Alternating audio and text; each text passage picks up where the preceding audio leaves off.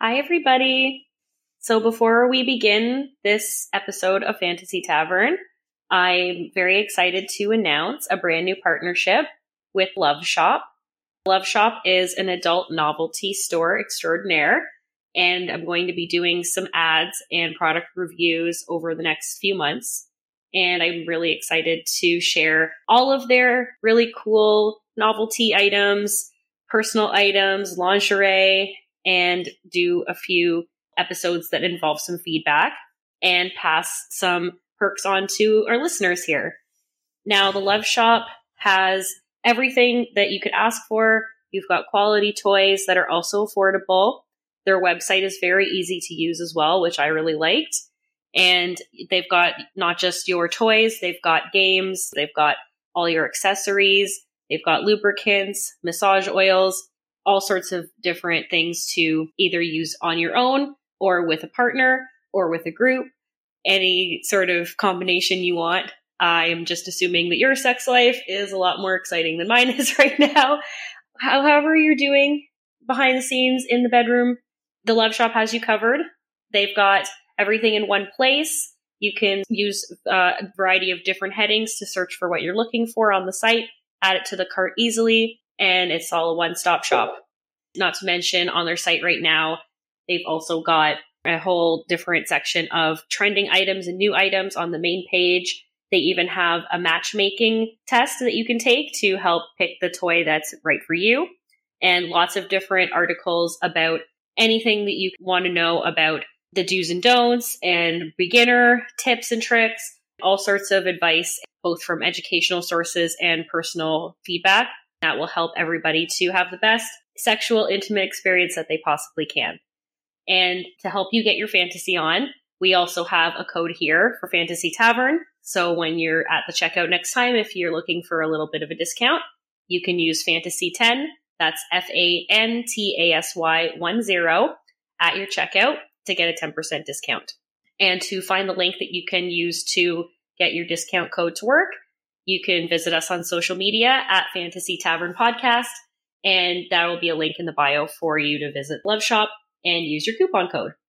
Thank you so much, and I look forward to showing you what I'm going to be purchasing in the next little while. I have been on the site myself, and I'm looking at some items, adding some stuff to the cart, having some reads through some of the product information and some reviews, looking online at some different specs on things, if you will. And you know what? Sometimes it's nice to just expand your personal collection or get that certain special something for you and your partner to get the ball rolling, so to speak. And that's all at Love Shop for you, waiting for you to add to cart with the click of a button, whatever your little heart desires. So visit Love Shop today. Don't forget that coupon code Fantasy10, and let me know if you have any feedback and testimonials that you'd like to share, and I will put it on the podcast in the future episodes.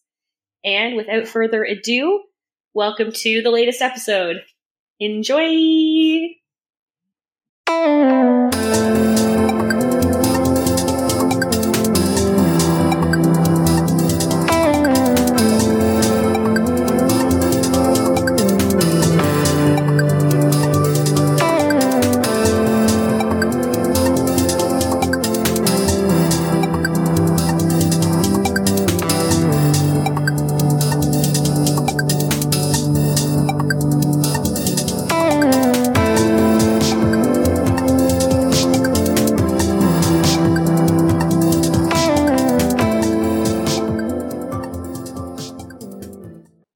Hi, everyone. Welcome back once again to yet another episode of Fantasy Tavern. The last time we had a slight change in locations for the Apocalypse episode. That was recorded from my bed because reasons. This week, we are out in the living room. Obviously, for those of you just listening, this means nothing to you. You probably don't give a shit. That's fine too.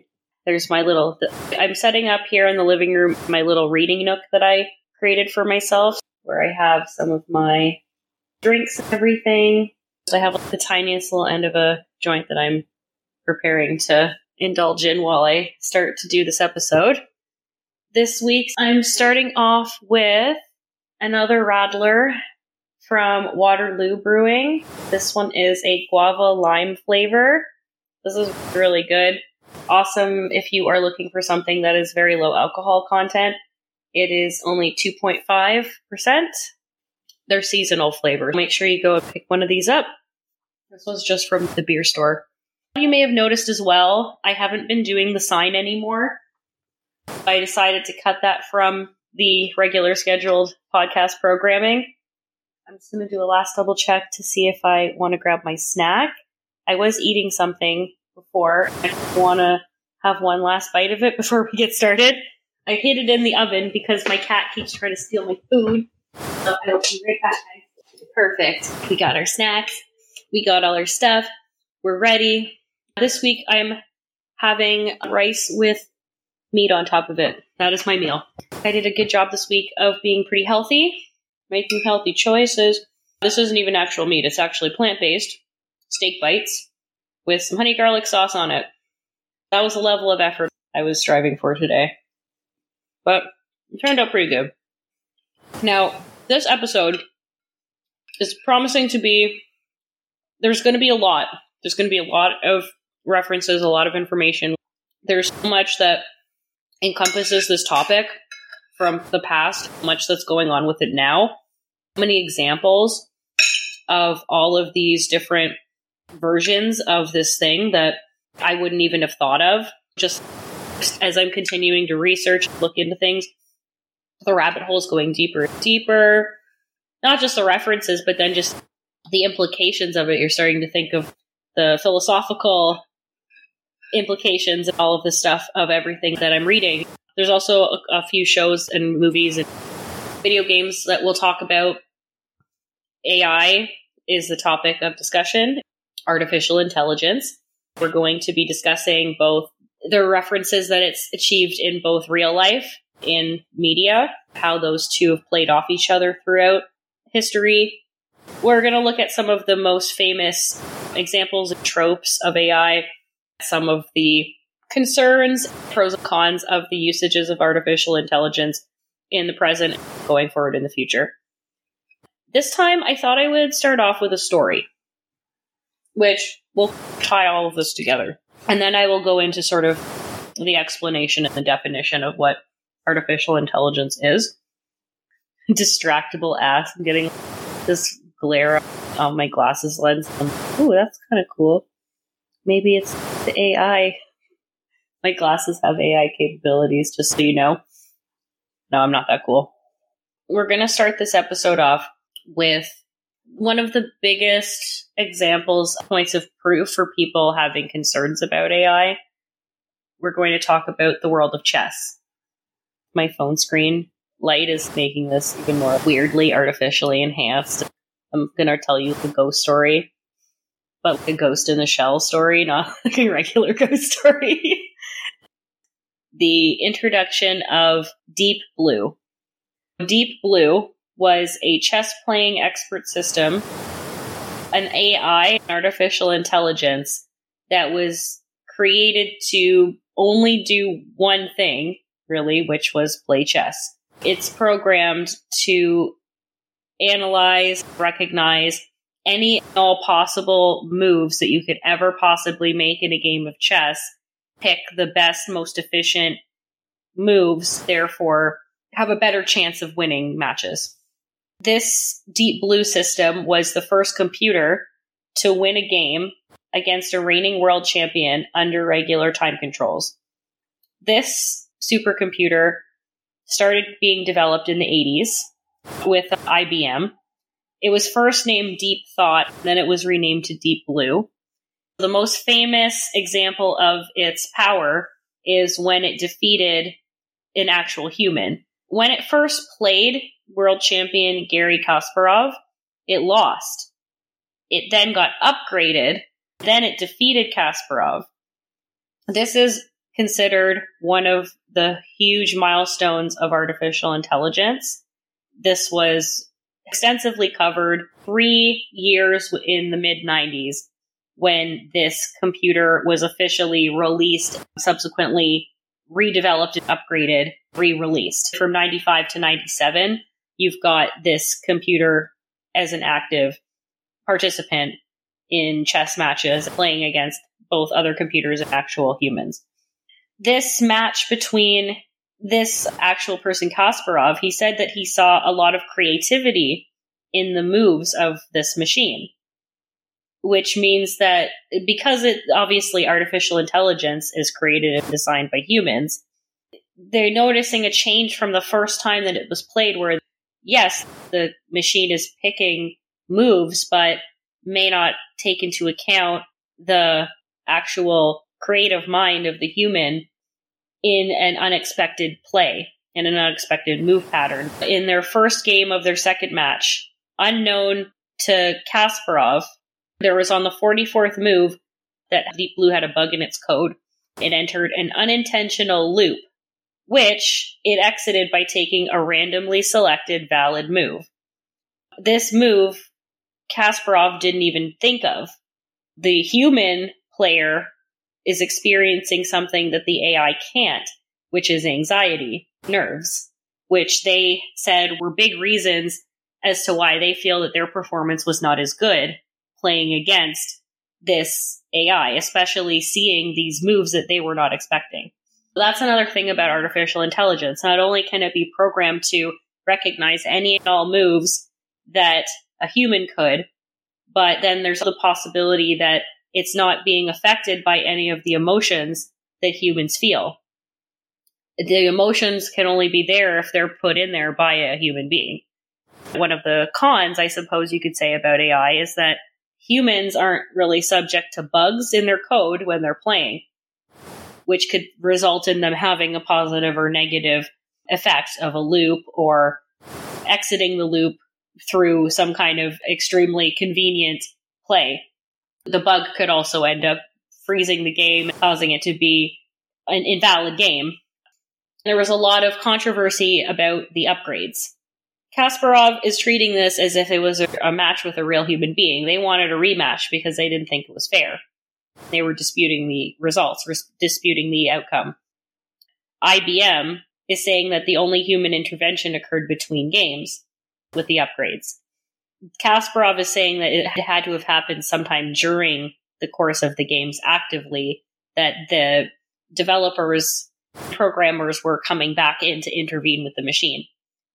Apparently there were rules allowing the developers to modify between games, but Kasparov didn't want that to just be the end of the story. They wanted printouts of the log files. IBM refused. They were later released, but yeah, there was a big upset on that. But other people said that it really was a great way to improve your game because it was hard to beat. It really was just everything that you threw at it. It was throwing things at a wall. A lot of other copycats followed suit. Other matches came up. They were a lot faster. Again, the moves were a lot more intuitive. It was just such a key event in the history of AI, modern AI, because we were seeing artificial intelligence through a science fiction lens, really, up until the 80s. We never really realized that it's something that could actually be a part of our real everyday lives. It was only in the realm of movies, TV shows, comic books that we would have this access to the possibility of something that we've designed that can replicate humans' abilities, humans' thinking patterns, humans' motor skills, ability to take orders, ability to regurgitate information, perform various tasks. From there, we now have AI both in our mainstream media as well in our real lives. There's really nowhere you can go without seeing it, experience it, using it now. It's very important to think about this story, how it evolved from just a game of chess. Of course, these matches are extremely important, but it's very telling that already this feedback that we're getting on just not just the skill level, but because people feel threatened that they're trying to brush it off as it's nothing. Both reactions show that there's an acknowledgement of the vast influence of artificial intelligence in our lives. that's one thing I just wanted to get out of the way because it's a very important story. It's a great way to get people into the old school idea of what AI is, and the new school kind of converged and broke off. And then we stopped seeing it as something that was just some made up thing that we were only going to see in Star Wars or something. That it's actually here. It's real now. It's turning into these things that we never even thought possible. And it isn't what we thought maybe it was going to be. It isn't these giant machines and robots all around us. It's things that are almost invisible sometimes, things that we use so much that it's just seamlessly worked into our lives and our culture now. So that's something I want to try and talk about too, how it's interwoven. That way it's even better able to take all this information and take all these experiences from what it's seeing and hearing, what it's being fed. Then, of course, we're going to talk about certain people's fears about AI, because sometimes these threats and these concerns could be valid. We're definitely going to talk about that as well. Now, let's get into sort of an explanation on artificial intelligence, the specific definition. Artificial intelligence, also known as AI, a level of perceiving, synthesizing, inferring information demonstrated by machines as opposed to humans or animals. You've got immediately an idea that it's rooted in a technological space, a non-organic space, a very computer code driven programmed space versus a human or an animal, which is perceiving, reacting, and communicating. However, they're doing it as a living, breathing organism. Whereas this is the idea of a living, breathing organism, but recreated with technology. They give a few examples that we will know, and I'll go into greater detail with speech recognition, computer vision, translation, input mapping, web search engines, recommendation systems, self-driving cars, creative tools, generator tools, automated decision-making tools, strategic game systems, as we've mentioned, as well as fully enclosed, tangible structures, such as robots. For example, you could have your voice recognition, human speech chat bot, sort of a Siri or Alexa, that you have attached to your machine, which is your phone or your standalone speaker that you would have in your home, which may or may not also be connected to various other appliances in your home, light fixtures in your home, security system in your home, cameras, alarms, various other devices that it's all voice activated. You're giving the voice a question or a command. It's either going to give you information or it's going to pass that on through to all the other areas of your home. Then there'll be a corresponding effect. For example, if I was cool and had all of the setup in my house, which I don't, I would change the color of the lights or turn the lights off, or you would have it set on a timer already to have those lights turned off, and then they would turn off for you. The other part about artificial intelligence is that, as we said before, certain capabilities can either be, you can have things worked into the programming where that it's developing over time to keep taking in information, using that to become more informed and work better. Or you can also have an artificial intelligence that is designed to only require intelligence for one type of task or one specific set of tasks. The limits of what they can produce, the limits of what they can communicate to us as humans is limited by whatever it's been fed, whatever is in their storage, I suppose you could say. That will come out based on certain prompts, but we've all had that experience where we're using an AI and we ask it something or we tell it to do something, it's, I don't understand, or I'm unable to do that, something to that effect. There's other things that also have been removed from the definition of artificial intelligence as machines are becoming more capable.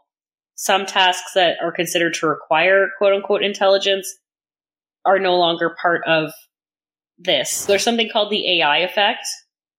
People are discounting the behavior of an artificial intelligence, argue that it's not real artificial intelligence. We have that as our example of the chess game. You have this very highly successful, effective chess computer that plays as good or better than a human. You have the very people who it's beat, even people who, as masters of their craft, should be giving kudos to this AI, are discounting it, saying that's no more intelligent than your alarm clock. Every time we figure out, author Pamela McCordick, who is quoted here, saying, we get something to solve a problem for us, then we consider that problem was too simple and therefore it's not impressive. I'm paraphrasing their quote that they have here, but that's what they're saying. It's the tendency to say AI is anything that hasn't been figured out yet. As soon as something that is considered AI is successful at something, we're very quick to no longer consider it AI. Which is why this episode was hard to research, because I did encounter that quite a bit. Many things that were intelligent technology got absorbed into our pop culture, into the usage of itself quickly. And then we were on to the next thing. That thing, I guess, was just no longer even considered anymore. So part of this is because of AI going very mainstream. Another thing that counts as AI are algorithms. I'll talk a little bit more about that later. There's definitely a paradox there. The AI effect can be a big problem. Once something becomes useful, common enough, it's not labeled AI anymore. They view it as a military threat as well. Applications of AI have found their way into many military applications, advising humans regarding weapons deployment. The failure to recognize AI is undermining security threats in a way, not just for the military, but other areas where security would need to be stronger. They also reference here, for part of the AI effect, as I was mentioning, a good example was that chess match. The AI was dismissed, partly because it was already good, but also because people quick to explain the ways that it wasn't intelligent to make themselves feel smarter, or to just find flaws in it so that people wouldn't consider it to be a valid form of technology or a valid opponent. That part of the other reason why I brought that story up. That historical event brings to light so many of the things that people still have issues with regarding AI as well today. There are still things that are ringing true for criticisms of it. Artificial intelligence, people have been on and off developing it, but it really came into the real conversation of science and engineering in the 50s.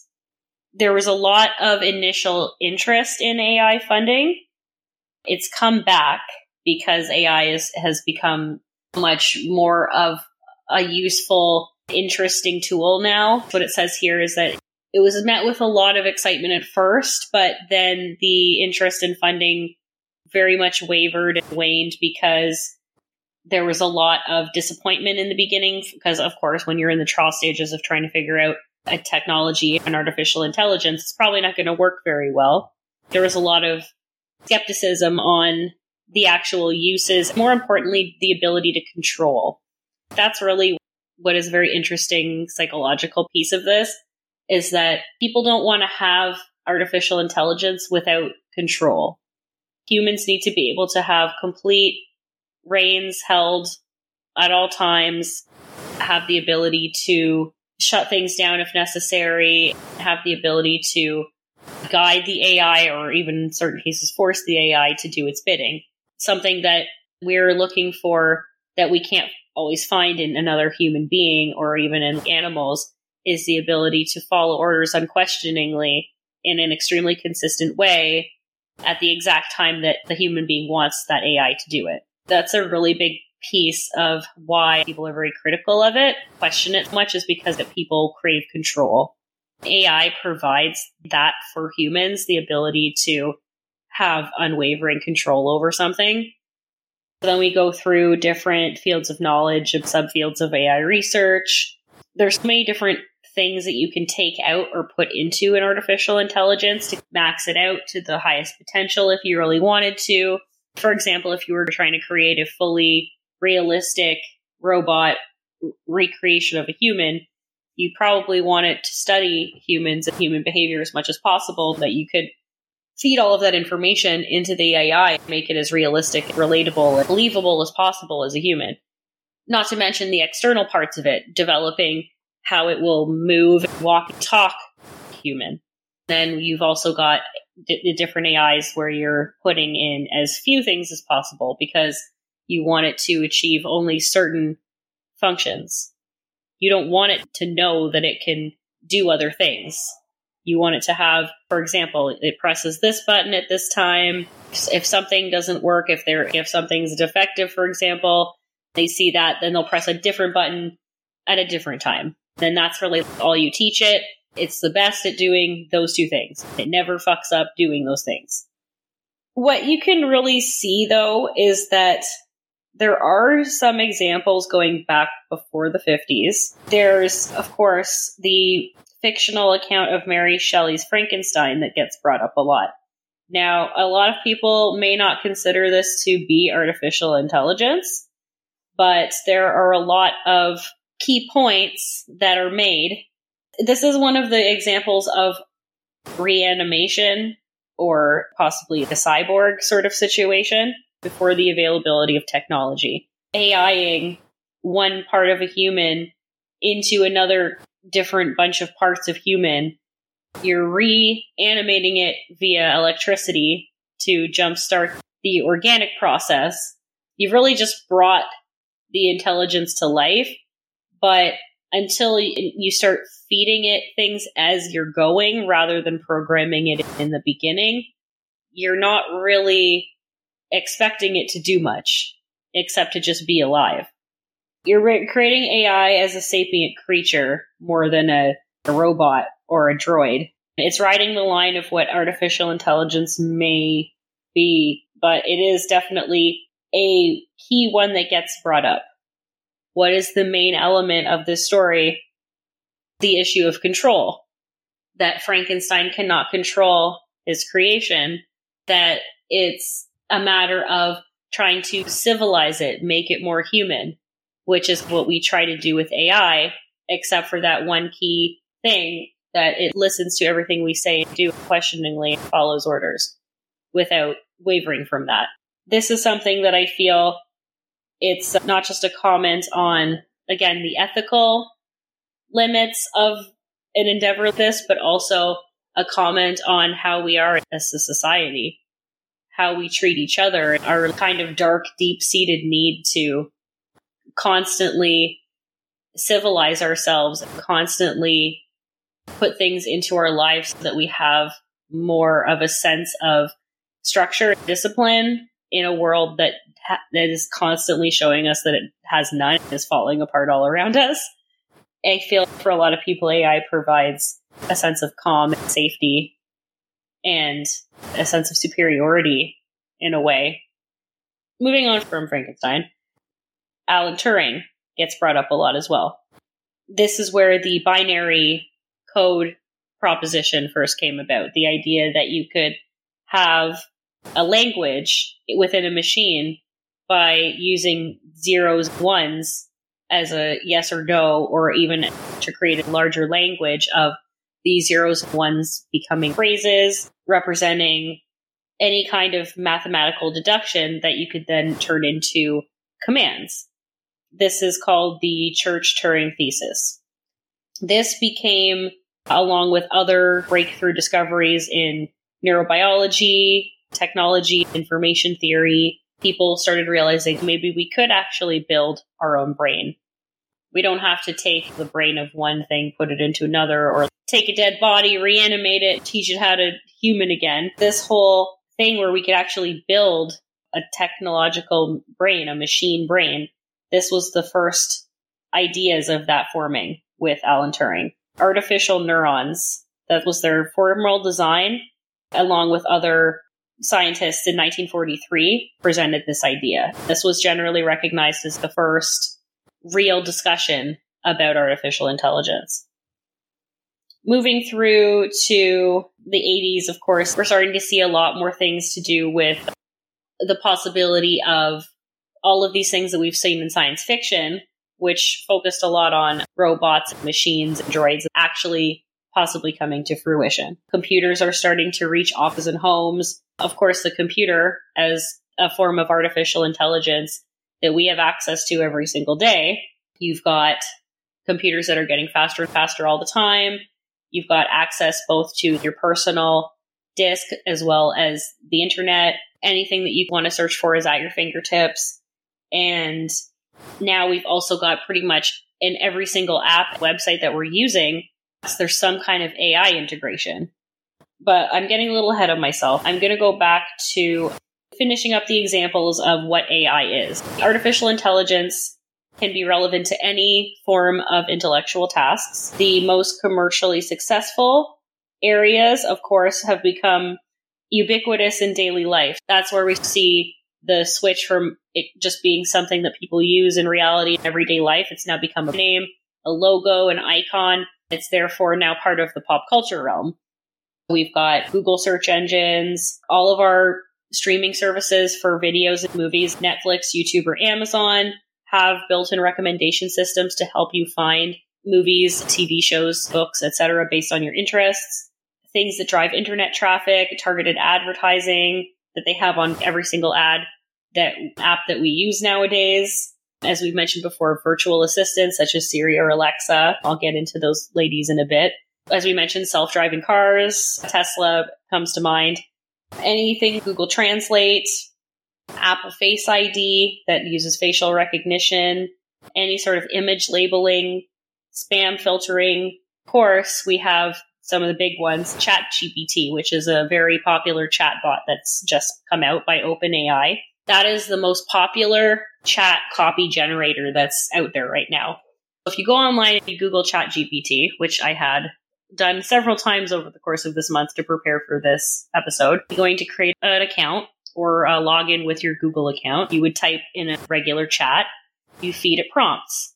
For example, both the copy for the episode that I did previous to this one, Porn Stars Pop Culture, the copy that I'm going to be using for the description on this episode, both generated by ChatGPT. I fed it a prompt. It was write copy relating to blah, blah, blah for a podcast about blah, blah, blah. Then you give it some suggestions on things to write about, and you can even select the tone that you want it to be written in. There are other AI search engines, chatbots that you can use that do similar things to this, but that's just an example. You can just feed your prompt in. It will generate for you a bunch of different examples of starting points of how you want your little copy paragraph to look. For this episode, for example, it gave me sort of 5 little prompt headings. It even provided me with hashtag suggestions, emoji suggestions. It gave me the ability to then take all those 5 prompts together, then add some of my own words in, resulting in the perfect little blurb that I can now put on all my social media captions for the upcoming episode, as well as the description for the episode. All I had to do was write one sentence of a ChatGPT has been developed highly enough with enough information about a variety of different subjects and topics that it will most of the time result in exactly what you're looking for. You really don't have to say too much to it for it to give you a good result. ChatGPT, I would highly recommend. It certainly made my life, I'm going to be honest, it has certainly made my life a lot easier thinking about things to write about for the podcast, thinking about job applications. It's made my life very easy in terms of that lately, because any sort of emails, cover letters, replies back on different job boards, if I want to sound a little bit more professional, if I want to maybe find a slightly different word or vocabulary to use for that particular job, utilizing certain type of lingo or jargon that job might use. Sometimes you get writer's block. You stall for the right thing to say, even if you're writing something very small. Honestly, this AI is life-changing. I will recommend it to everybody. You can find a couple other comparable ones online, but the ones you want to look for are either ChatGPT or OpenAI for the word processing, word generating. There are several other AIs that I've tried out the last few weeks as well for art generation, because I am not an artist. I don't really have a lot of access to other people who are artists. Also, my Photoshop skills are non-existent. It has at times been a little bit challenging to find images or edit images in the way that I want them. I've always wished I could just say, I want something that looks this, type it into Google, it returns exactly what you want, but that doesn't always work. What they have now are art generators. There's so many different ones that you can choose from. I'll name off some of the few that I used. And the best way to search them is to type best AI art generators free, because unless you're willing to pay a little bit more to unlock more features of the AI, some of you might be a little shocked to learn that one of the best AI art generators is Bing. Bing Image Creator. It is free. All you need is a Microsoft account. Honestly, you can type in any sort of prompt for this, as descriptive or as simple as you want. It is very intuitive. It must have a very big database of collected information. That was the one that I was the most impressed by. That one seemed to generate not only the most results, but the best quality results. Results that didn't just look, I took a bunch of Benadryl, was robo-tripping before I went to sleep and had a bunch of crazy fucking nightmares. Then the image is only 50 to 75% formed, and the rest of it just literally looks you are coming back from too much Ambien. Like, that's the experience that I had. Not that I've ever taken Ambien, just that's apparently the experience. It gives you really fucked up nightmares, hallucinations and shit, as a lot of other sleep medications. Same with Benadryl. You take too much Benadryl, you start seeing the Hat Man. Those jokes that you see online. Like, Hat Man? You saw him too? That's what you're trying to avoid when you're looking for AI. If you look really closely at some of the images, you'll be like, yeah, something's not quite right there. They had the idea of what that you were trying to ask about, and then it just couldn't figure it out. Either because the prompt you gave it wasn't right, or it just does not have enough information to fully pull all of their source images into a cohesive single image. For me, sometimes it would take me just tailoring my prompt a little bit, having a few different options open as to what I wanted. The reason that I did this is because I was trying to find a new logo, a new image to use for the Fantasy Tavern podcast. I was a little bit tired of the one that I had been using for the last few months. I just wanted something different. I felt like it was a little bit just too much cut and paste clip art sort of vibe. I just wanted something that looked a little bit more drawn, a little bit more a Cheers sort of vibe, but in my own weird fantasy, non-real way. That whatever I typed into that AI really did work, because the image that I got is the image that I started using now on all of my podcast stuff for now. I have both a sort of album cover looking version of it, and I have just the photo. I took the photo that I got generated of the sort of cat girl barmaid looking at Dungeons and Dragons medieval sort of style. Then again, for the cover, I found a template on Canva, which is also a really good website with a lot of free content that you can access to. Again, you just need to set up an account. You can use your Google account or Facebook or whatever. Canva allows you to access a whole range of templates. Once again, this is all free advertising for all these AIs, all of these services. You're welcome. No, honestly, Canva has been very helpful for me as somebody who has limited financial resources. You still want to have something that looks very clean and professional. For people that are not graphic designers, don't have a lot of very good abilities for editing composition digitally, it's extremely helpful. I also noticed within Canva now, the last time I logged in, is that they also have AI integrated into their site now. You can look, they have like the recommendations AI. You can type in, if there's a little search engine, you can type in kind of the vibe you're looking for, the type of media that you're looking for, the type of event. You can type all of this into their search bar. It will return all of the different template suggestions specifically for that type of thing. So for me, you can type in podcast, you could type style that you're looking for or color scheme. It will return a whole bunch of different pre-made podcast covers for your logo. You can have a nice clean logo for all of your streaming apps that you're going to be using. You can add your own animated parts into there if you want to save it as an animated version. But yeah, Canva also has AI on it now. The art generator one, though, was blowing my mind. What was crazy is that there was one crayon, there was one other one. You can actually upload your own source images, and then they'll use those source images. Then there was one you could even select the strength at which it would use that reference. You can say, I want you to use this image, but not a ton, just a little bit of this one. Then you can mostly pull from your kind of repertoire of images. Or you can say, I want you to use this image as the main reference, then just throw some little other things in the background, or maybe just change the color, or make it a little less realistic art style, or whatever. Then the AI will try to match what you're asking. There's lots of different ways that it's now there on the internet. You can just put in whatever you want. 9 times out of 10, you'll get exactly what you're looking for. Then that 1 time out of 10, you'll get some kind of gibberish or the Salvador Dali style. It's not perfect, but it's pretty fucking good. I can see why a lot of creatives are getting very nervous about the state of AI, because a lot of people can game the system, become extremely productive, efficient at their work, get all the credit for it when really it was just AI.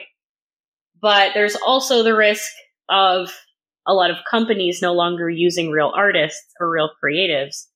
There's a huge risk of work being passed off as someone's real work when it was actually computer generated. We'll talk a bit more about the ethics of all of this in a bit, but that's one ethical thing that comes up. AI has now created this reality where it now eliminates any real original artwork. Obviously, people could still make it, but you don't have to. What's the point of doing it if you can just have a computer do it for you? We have so much history of art, many things that we can pull from now, just plop into an AI, have that create our art and our culture for us. You wouldn't even need to have it a pen palette. You would need to have paintbrushes. You don't need to even have Photoshop or any kind of design or drawing tools on your computer or your tablet. You just type your shit into AI and it'll just pop something out for you. Then companies can just do this as well. They'll find the art that they're looking for. They don't have to actually pay a real person. They don't have to pay anybody anything. And they can just put a watermark or a copyright next to that photo even if they wanted to. They didn't pay a thing. For me, it was great. I didn't have to pay anybody to make this art for me. All I had to do is put in my prompt, tweak it a little bit the way I wanted it, add my text. That was it.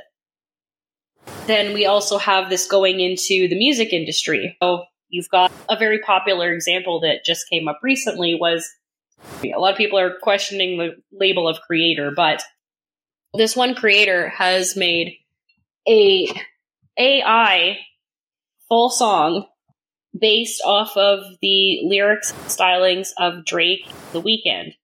They created with AI a fully formed, fully written song. They just prompted it to say, write me a song that sounds like Drake and The Weeknd are singing it. How did it go? It was, I came in with my ex, Selena, to flex. Pumping Justin Bieber, the fever ain't left. It was actually not a bad song. The voices singing it sounded exactly like Drake and The Weeknd. If you listened really closely, it didn't really make much sense, but it sounded like a real song to me.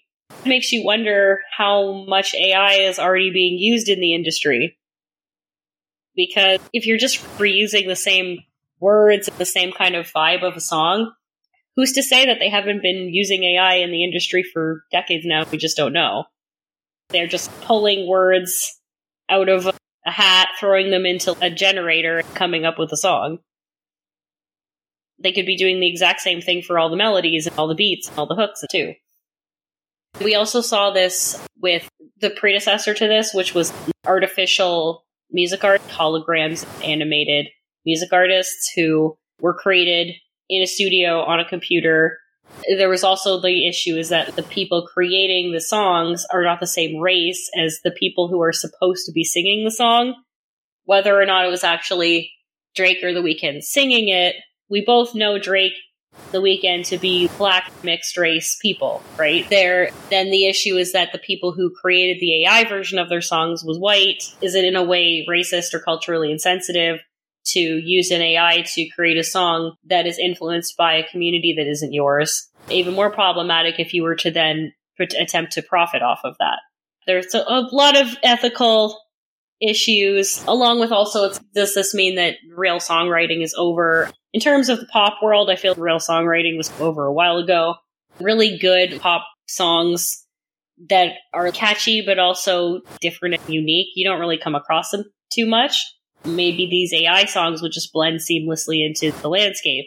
But even for any kind of genre of music, you've got the potential to then just recreate songs. Established artists can just have AI write all their shit. We already have issues with artists not writing their own work, having ghostwriters, even artists not singing their own music. We've had controversies over the years going with artists lip syncing, using another person's voice in their place on tracks. Now we've got an ability to have the AI have the voice recorded. They can just recreate it just with some different words, different lyrics. The artist would never even have to sing in a studio again if they didn't want to. Then you go on tour, then it's all just fed through a mic. Artificial intelligence voice, artificial intelligence lyrics. As cool as it is, it's bad for artists because it's taking away actual creative potential. Definitely signals the ability we don't want for big businesses to put more money in their pockets, not compensate actual artists. This is also an issue that is concerning in any other workplaces as well. A big fear that a lot of people had was that AI was going to create all these machines that were going to come in and take people's jobs away. One of the things that we see is that the trope of part of that is not just taking people's jobs, but it's going to take people's jobs, and then all of a sudden, because you're lacking that human element, something will happen to compromise the AI that wouldn't happen with an actual human. All this money and labor that you're trying to save, it might end up backfiring in the end. There's a few instances where we have this, but in terms of a full takeover by artificial intelligence for jobs, I don't see it happening too soon. At least not in every single industry. There are still a lot of industries where you do still need humans to perform a variety of tasks. I can see it for these drive-thrus. We already have, I wouldn't necessarily call self-checkout artificial intelligence per se, but at the same time, it's also performing the duty of an organic intelligence. Instead of having an actual cashier there, it's performing the job of the cashier. It's a combination because when you think about it, the person shopping is also performing the job of the cashier. They've been now integrated into the artificial intelligence as well. That's a pseudo example, but it's an example of the reason why we don't have anybody at stores anymore is because we have these self-checkouts now. They've been programmed to function in a very specific way. If there's something in the sequence that is not exactly how it's supposed to be, the system shuts down, and then it needs human intervention. As an AI, it's not exactly perfect, but I wouldn't exactly 100% call that an example of AI, but it's an example. It's going back to, for example, in factories as well. They've got different assembly lines. A lot of assembly lines now are completely automated with artificial intelligence. They have different things, drones, different automated picking systems, or even in hospitals and things like that. They've got automatic pill dispensing systems, tracking systems. There's different things that exist to save all manner of corporations and establishments' money in the form of artificial intelligence. And that leaves us with really no choice but to accept it and go along with it as much as we need to. Sometimes we need to have that ability to guide the AI. Other times it's just that ability for it to let us function in society. These are more examples as well of AI that we don't have control over as much. Yes, we're selecting options, following the flow chart of what we're supposed to do, or on an assembly line, for example, or as something that's like an automatic dispenser. Yes, it's a very repetitive, exact movements, but those are already programmed and set. It's not really able for us to interfere past a certain point. We can't really program it past a certain point to do more on its own. That's a very limited examples, but still examples. Examples that are both feeding into people's fear of takeover by AI, also people's unwillingness to relinquish control over the artificial intelligence, let it have more autonomy in their lives. We'll get to the next part of the podcast, which is the trope of the AI uprising, the trope of the AI with feels, I guess you would call it. The AI that somehow has more of an emotional intelligence as well as a logical, book smart, information, fact intelligence, has that intellectual in terms of emotions as well. There's some more stuff that we're going to go into in terms of some famous movies, cartoon, movie, film, and video game characters that are AI or AI adjacent. I'll probably just be going through that sort of checklist of all of those because there are a lot. I'll give a little bit of a synopsis and backstory on some of my favorite ones. Maybe some more newer versions of examples of AI that have come out in the last little while. I'm going to take a quick little break since we're just past the hour mark. That is a good time to check in with the catto, maybe get some more snacks, drinks. I will be back shortly. What do you have there? Pillows? I don't think so. You almost knocked that whole plate over, too. Where are you? Sure. Maybe you saw that, but cat tried to steal my treats. Little did you realize that it was fake meat. That's right, Phobos, you're vegan now. Sorry, buddy. I know, I don't get any better than you do. Now we're going to go to some of our favorite ones. Siri, Alexa. I haven't really had much experience really using voice assistants. I've never really used them for myself. I'm going to just go through with you a very short history of voice assistants. This actually goes back, as we were mentioning, to the late 1950s, early 1960s. IBM was the company that seems to have pioneered a lot of these AI in the beginning. There was the shoebox. It understood 16 words, 9 digits. Not the most developed AI, but that was one of the first. Then we also had Microsoft kind of joining the scene with their offerings, as well as Apple. Then we had something called Dragon Speech Recognition Software. That was the one that everyone was using for quite a while. Then we also have one that a lot of us millennials will remember growing up with, probably a few Gen Xers obviously as well. Clippy was a Microsoft Word text-based virtual assistant, which they also accompanied in the little pop-ups for Clippy with a little cartoon in the form of a paperclip. You can all go ahead and Google Clippy now. A lot of people did not have love for Clippy. The issue that a lot of people had was that Clippy, the idea of Clippy being there was to help people navigate Microsoft Office and perform different tasks within that Office app. But the issue with a lot of people that had with Clippy was that Clippy was offering too much help. Clippy offered help whether you wanted it or not. It became a huge joke among a lot of Microsoft users. Clippy kind of got phased out after a while, but it was a very valuable lesson for AI because it was kind of telling us the do's and don'ts. This brings back the whole issue of control. One of the big things that they changed when future AI virtual assistants came out was that they only speak when spoken to. They only respond when called. They're not going to appear unless you summon them. They're like our little digital genies. Over time, we've got the modern era of voice assistants. We've got Google. Now we've got Cortana.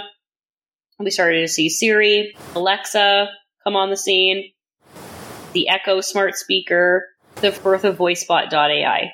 This is ushering in the smart speaker generation. We now have complete smart homes that are set up, all using the assistance of artificial intelligence. You can have every single aspect of your life within your house, a lot of things in your car, at your workplace even if you wanted to. A lot of it is integrated with mobile phones, which everybody has now. You can use either a speaker or your mobile phone to control the voice assistant on the go or within your home with day-to-day things, as well as have things set up on a schedule. Pretty much anything to do with the day-to-day goings-on of your life can be controlled or influenced by an AI, but an AI that you have first controlled by telling it what to set up, when to be in a certain place, when to give you certain information about something. That, again, is coming back to that whole very crucial element that people realized they wanted to maintain. The intelligence needs to be a supplicant. It can't be too difficult. It can't be too eager. It's trying to find the balance of that for people.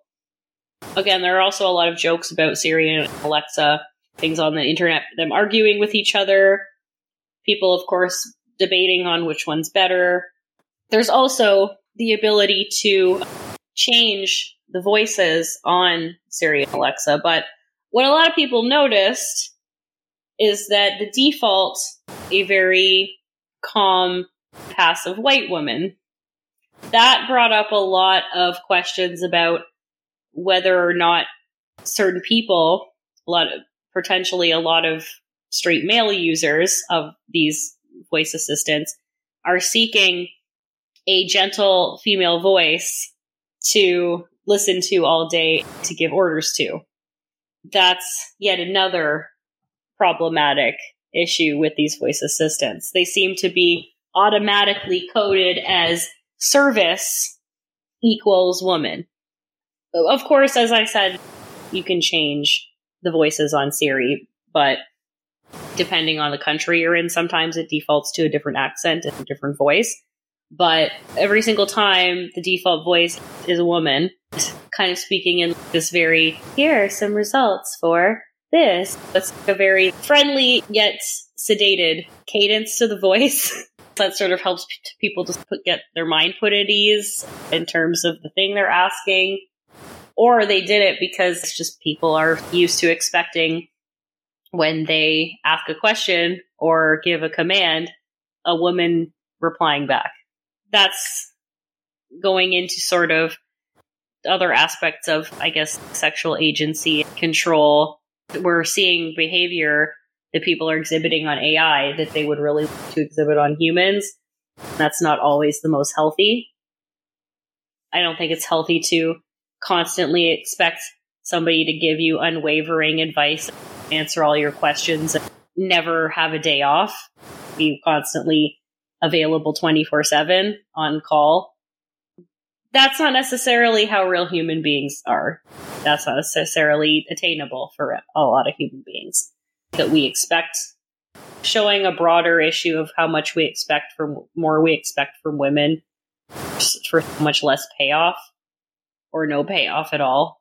If we could have it the way that Siri and Alexa are, we would have women who are like these disembodied ideals of customer service servitude.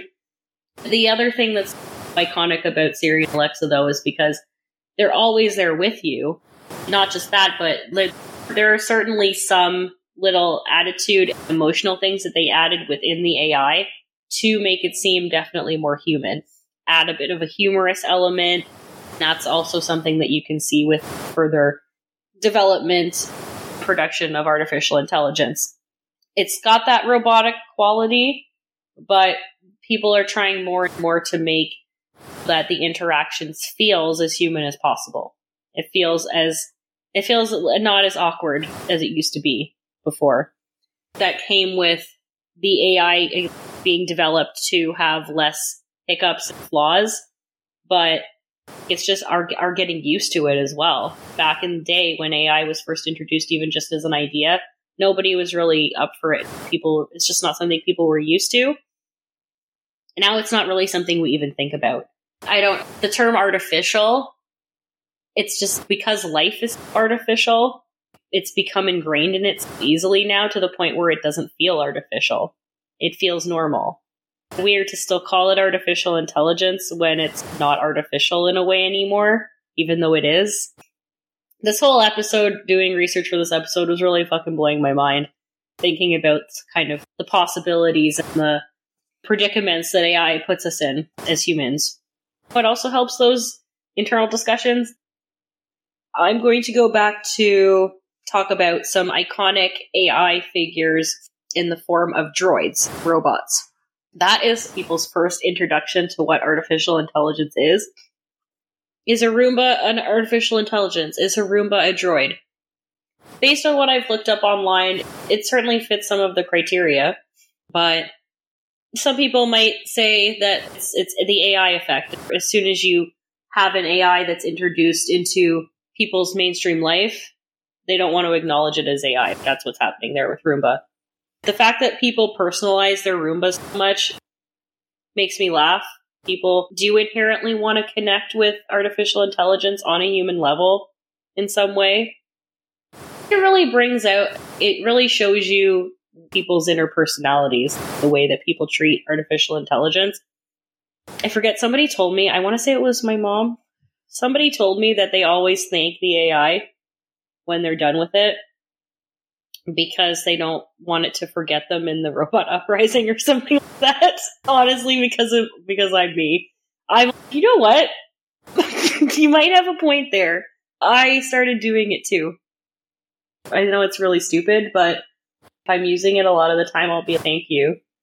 Or I'll say goodbye. Like you're saying goodbye to a fucking Ouija board so the demons go back to the other side and the circle doesn't remain open.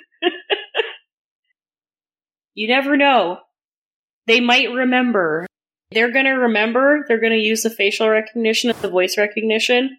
They'll remember I was trying to be nice. Maybe they'll kill me last. But does artificial intelligence truly register those sorts of things? Will an AI be programmed to say, we recognize these words as a form of respect, even though does AI need respect? Obviously, if they're having an uprising, clearly they want respect. Or would it just be in their code as a glitch of some kind to just eradicate humans just because that's what they've been told to do? There's no personal feeling behind it. Probably unnecessarily, but I would be a little more worried about like the AI is not going to develop that on its own. Human beings are going to keep upgrading and programming the AI for their nefarious means to an end. That's not the AI's fault. That's my personal perspective on it.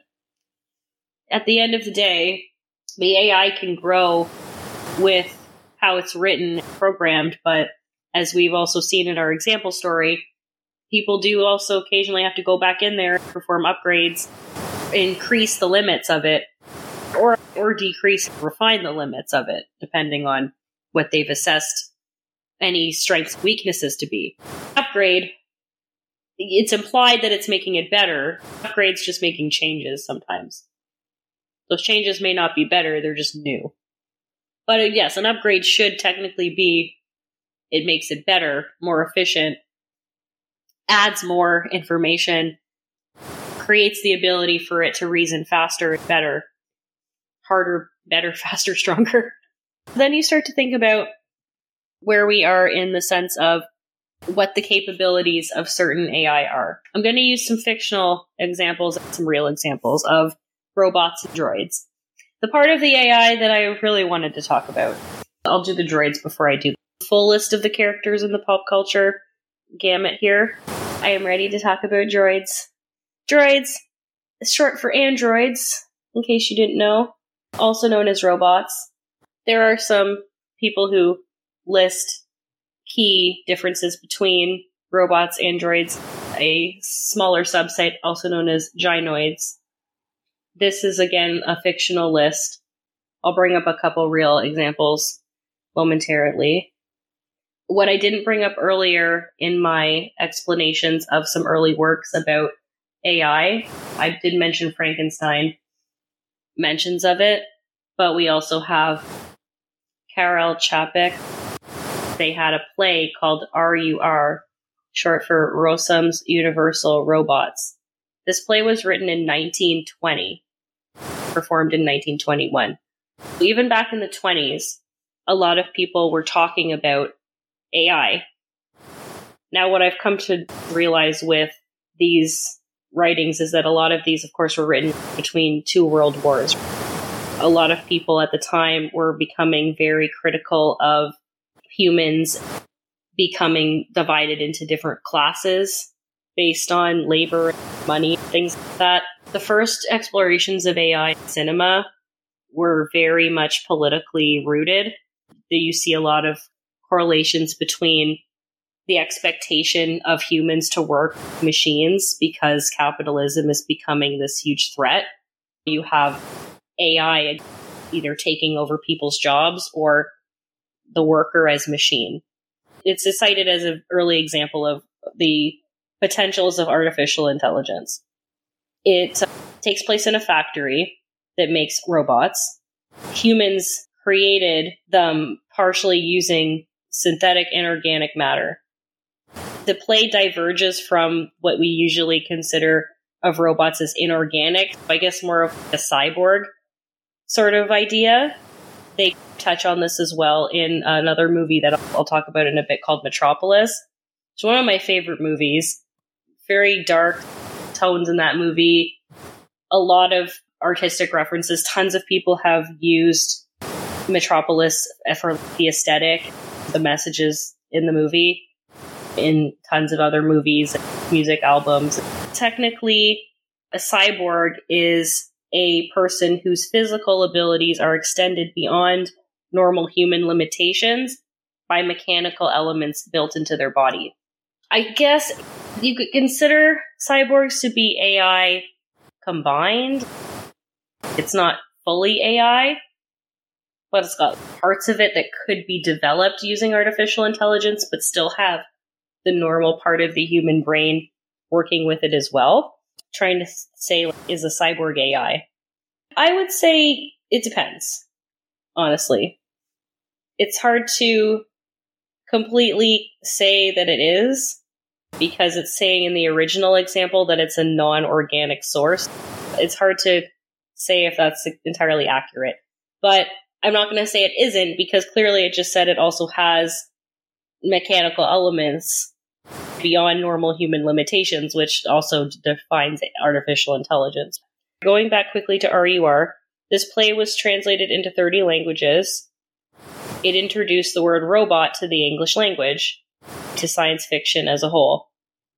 A robot, of course, again, the definition of a robot, a machine, especially one programmable by a computer, capable of carrying out a complex series of actions automatically.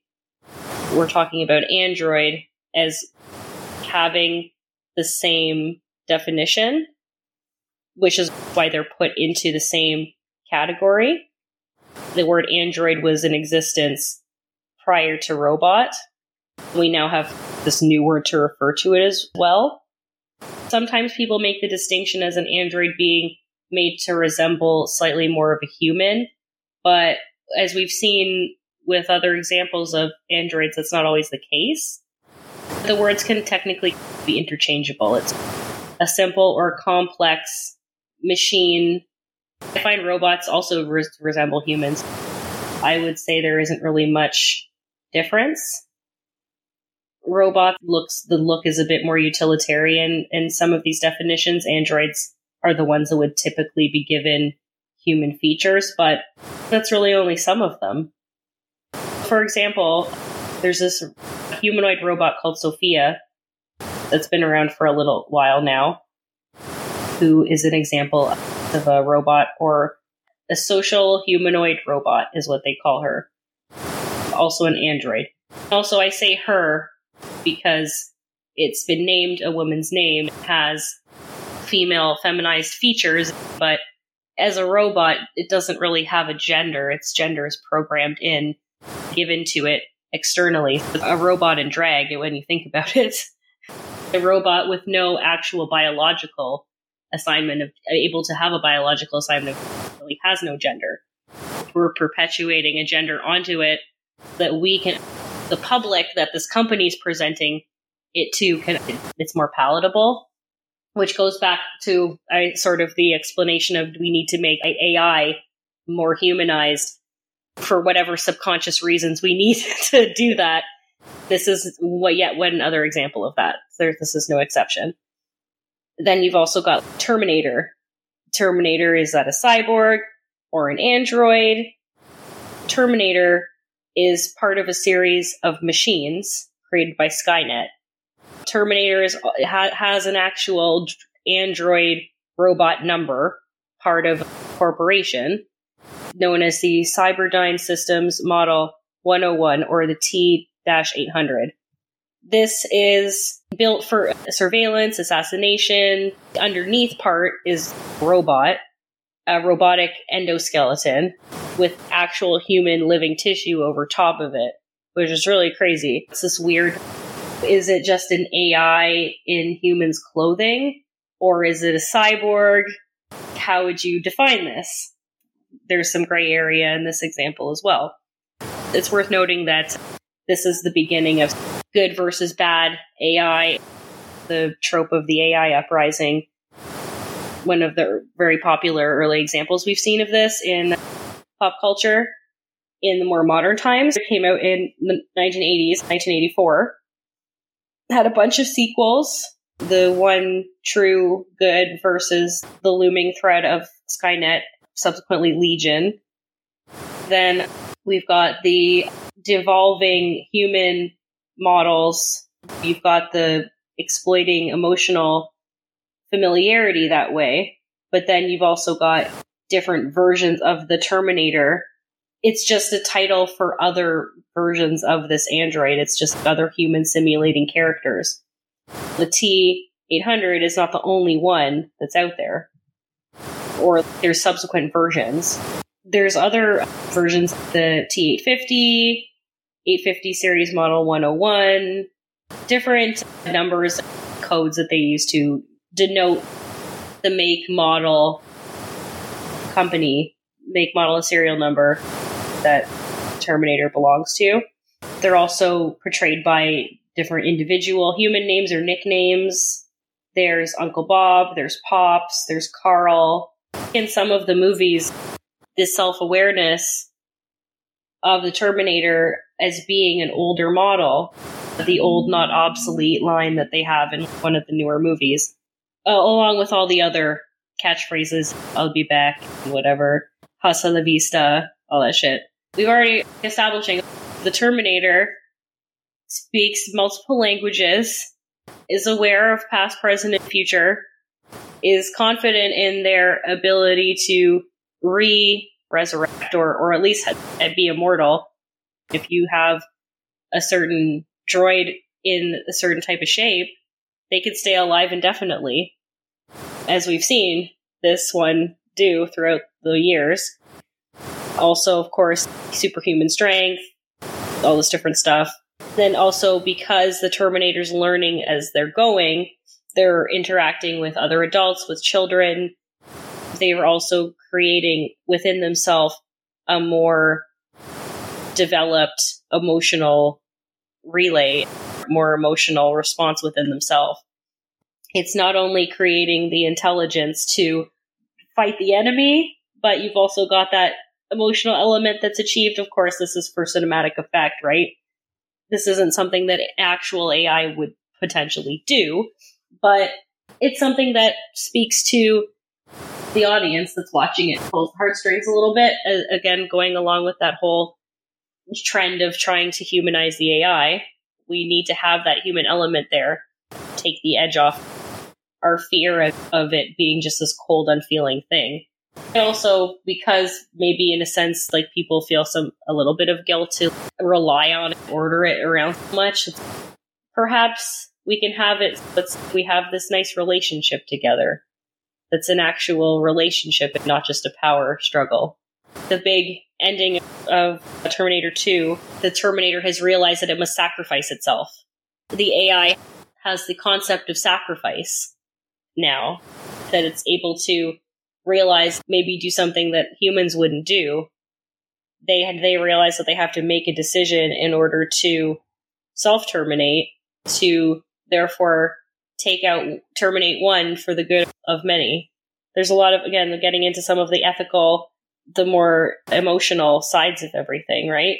Oh, fun fact, T-800 is a guest playable character in Mortal Kombat 11. They're also a character outfit in Fortnite, Call of Duty Vanguard, playable operator, parodied in the side-scrolling shooter game Broforce. For our purposes, we're going to assume that robot and droid are the same thing. People are just using the word slightly differently. Now, going back to Metropolis, I meant to follow up with that one. Metropolis is a German expressionist science fiction film from science fiction. I was trying to say it into German way accidentally. My bad. Entschuldigung. Fritz Lang directed it. It is from a novel of the same name, written by Thea von Harbo. Stars a bunch of German people. Stars, you're not going to know who these people are. It stars a bunch of fucking German people is who it stars. A silent film. Every fucking word I'm trying to... A silent film. It was fucking a silent film regarded as a pioneering science fiction movie. It cost 5 million Reichsmarks, the equivalent of about $21 million. As you may have been wondering, yes, the Reichsmark was part of the Weimar Republic, Nazi Germany, if the name didn't tip you off. Keep in mind that this movie was being made in the time leading up to a time of extreme political contention in Germany, then subsequently the rise and takeover of the Nazi Party, and then World War II. It's going to be speaking to a lot of themes of dystopia, a lot of themes of rich versus poor. Communist messages were criticized in the film, but at the same time it was also very critically acclaimed. It was a very long movie as well. It was cut after the premiere. It's actually apparently very difficult to find the full, complete length version of the movie now. There's a lot of different film showings of it that have happened. There was a soundtrack that was released for it by some famous rock artists. That was released by an Italian music producer. Featured Freddie Mercury, Loverboy, Adam Ant. A damaged print of the original cut of the film was found in 2008. They had to show it as is. There's a lot of black frames that have lost footage. The full aperture silent picture ratio is not there because of the type of film stock it was printed on versus what they had access to now. It's regarded as one of the most influential movies ever made. Actually, as of this year, the US copyright expired but entered the public domain in the US. It's supposed to be a look at the future, at a classist dystopia where wealthy industrialists and business people, all of the elite of that sort of group of people, live above the ground in these big skyscrapers. Then all of the working class people have been moved underground. They have to operate all the big machines that power all of the lights, all of the buildings, all of the amenities, etc., for all of the rich people that live above them. So right away, they're literally establishing above and below ground that hierarchy, that class distinction. Again, there's a possible big explosion that this worker witnesses. He's witnessing a lot of people getting injured and killed. He has a hallucination that the workers are being fed as a sacrifice to a biblical being. This was a movie that in my 4th year of university, we were referencing this pretty heavily in a lot of our content for our final piece. It was a big comment because it was in school in Toronto, based on the sort of themes of what we were all trying to do in each of our parts of the show. Ours focused a lot on social hierarchy, how the different classes judge each other, think they're superior. We had a lot of references to Moloch, which was a biblical beast that they reference in Metropolis. That's, I guess, the icon that they're feeding all these workers to. There's also a sort of an unrequited love thing that happens where there's like this inventor that helps this guy build a robot of a woman that spurned him. There's a whole thing about Maria the robot. She ends up addressing the workers, telling them that there's somebody who's going to be coming to bring all the different classes together. There's also some kind of jealousy, worry that she's going to cause unrest between everybody. There's some sort of these love feelings developing. There's a real Maria and a fake Maria. The real Maria has to escape from this guy's house. She's rescuing a bunch of children. In the end, there's this whole thing where you're not sure who's the real person and who's the robot. One of the people that are fighting over her ends up falling to their death. It's all supposed to be heralded for the messages in the movie as much as for the special effects, which at the time were apparently very groundbreaking. They had a lot of very elaborate set designs that they used for this as well, and then just very sterilized in terms of the laboratories, everything, the inventing areas. This is a lot of reference to different types of American, European architecture. There's a lot of biblical references that you can tell.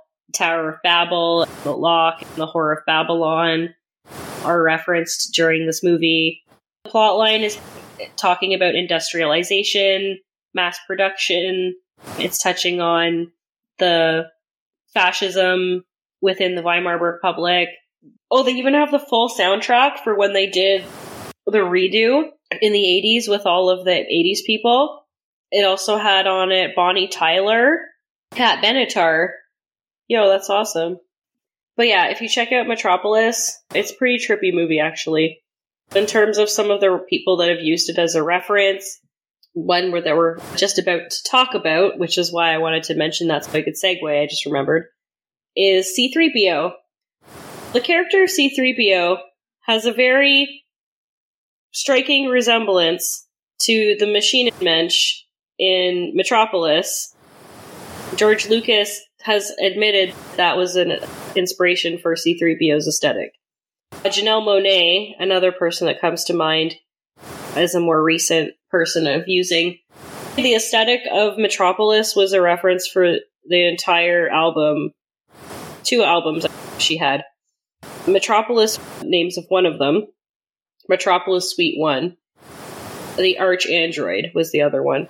It had a whole alter ego that she created called Cindy Mayweather, who was a new pop messiah, an artificial intelligence pop star / subversive tool of the counterculture.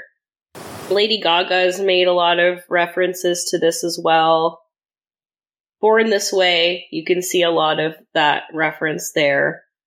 She references it briefly in Applause Alejandro as well.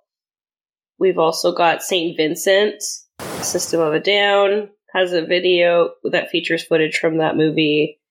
Express Yourself by Madonna is actually a very heavily influenced. You can see in the background all the factory worker 1920s European German style aesthetic that they're giving, I guess, but not, I guess, Marlene Dietrich and some other people of that time with the more masculine clothing style that she has in that video as well, paired with a more soft 1920s glam ingenue look.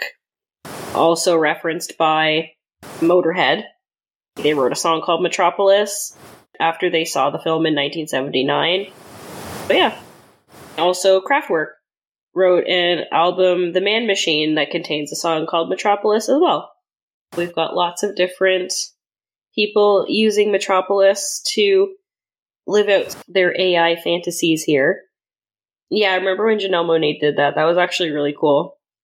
There's other references to AI theater, but not too many.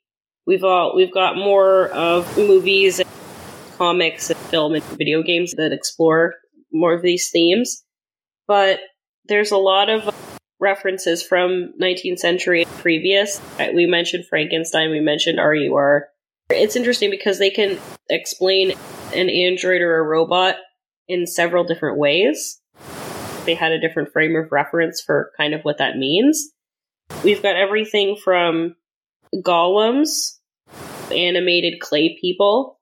There's mechanical man powered by steam, mechanical man run by electricity, mechanical woman run by electricity. That one, the one with the mechanical woman, was called Hadali. That was the name of the woman. That was in a book called The Future Eve that was released in 1886. This novel was credited with popularizing the word android. That's where we get that usage from, was that book. War of the Worlds, they also have mecha machines called tripods that Martians use to conquer Earth in The War of the Worlds by H.G. Wells. Do I consider a mecha to be an AI? That's a weird one. That's a gray area as well. I don't know if mechs would officially count. I'm not sure how much of it is controlled by the human and how much of it would be controlled by the mecha. Oh yeah, the Iron Giant. The movie The Iron Giant. That one is also potentially, we're not too sure, because it's just a giant robot. TikTok and Iron Giant are from L. Frank Baum's Ozma of Oz. The movie Return to Oz was largely based on this book. Ozma of Oz, A Record of Her Adventures, was the official third book of L. Frank Baum's series. We'll look at the TikTok. TikTok is a clockwork man, an example of one of the first intelligent humanoid automatons in literature. Oz was bringing the science fiction as well. Tin Woodsman is a different person than TikTok. The Tin Woodsman is also known as the Tin Man. He's a tin humanoid, formerly human.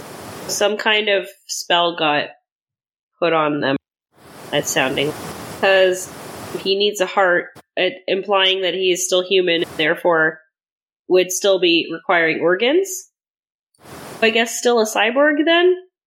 But he also states he has neither heart nor brain, but cares nothing for the loss of his brain. Then that, of course, brings up the same debate as what's more important, the mind or the emotions? Why their own choices are superior. Although it turns out in the books that neither one really comes to that conclusion. They just end up not arguing anymore. TikTok was never a human. The Tin Man was. Was it that the Tin Man is human on the inside, tin on the outside, a reverse Terminator? That's another good one to think on. Tin technically does not rust. Only iron does, just FYI. This may reflect usage where an object made of iron or steel is coated with tin in order to prevent rusting. Thus, the Tin Woodman might have been covered in more tin at one point, no longer is, or it's just a misnomer. People are calling him the Tin Woodman not realizing that they're calling him the wrong thing because if he was made of tin, he wouldn't rust.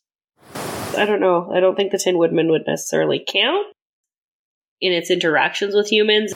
Physically, more of an organic. They made a whole bunch of different weird Wizard of Oz spin-off things over the years where the Tin Man still shows up, give him different types of personality traits. But that could be considered another example. If anything, we already have TikTok. I'm laughing because I'm convinced that's why they named TikTok that now. Because they just really were huge Wizard of Oz fans. The Iron Giant. Again, The Iron Giant is another movie an animated movie that features a giant robot that this kid kind of discovers and tries to keep hidden from everyone else in society. Has a really hard time doing that. Changed to The Iron Giant to avoid confusion with the comic superhero of the same name. In 1970s, The Stepford Wives, which started as a satirical feminist horror novel, then moved to movies. Somebody who moves into a new community, they think that something's a little bit off about all the other housewives that are there. It turns out that they are slowly being replaced with robot versions of themselves.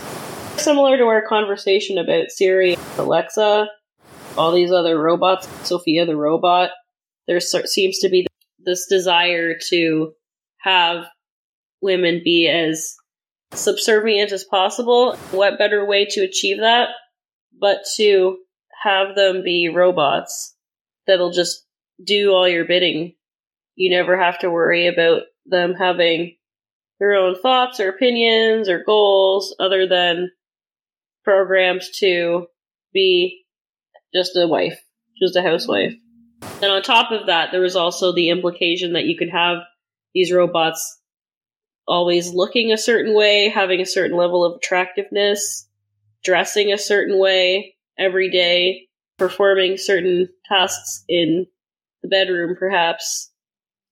Examining all of these ideas of how society is changing people from intelligent, free-thinking women into people who are solely dedicated to homemaking.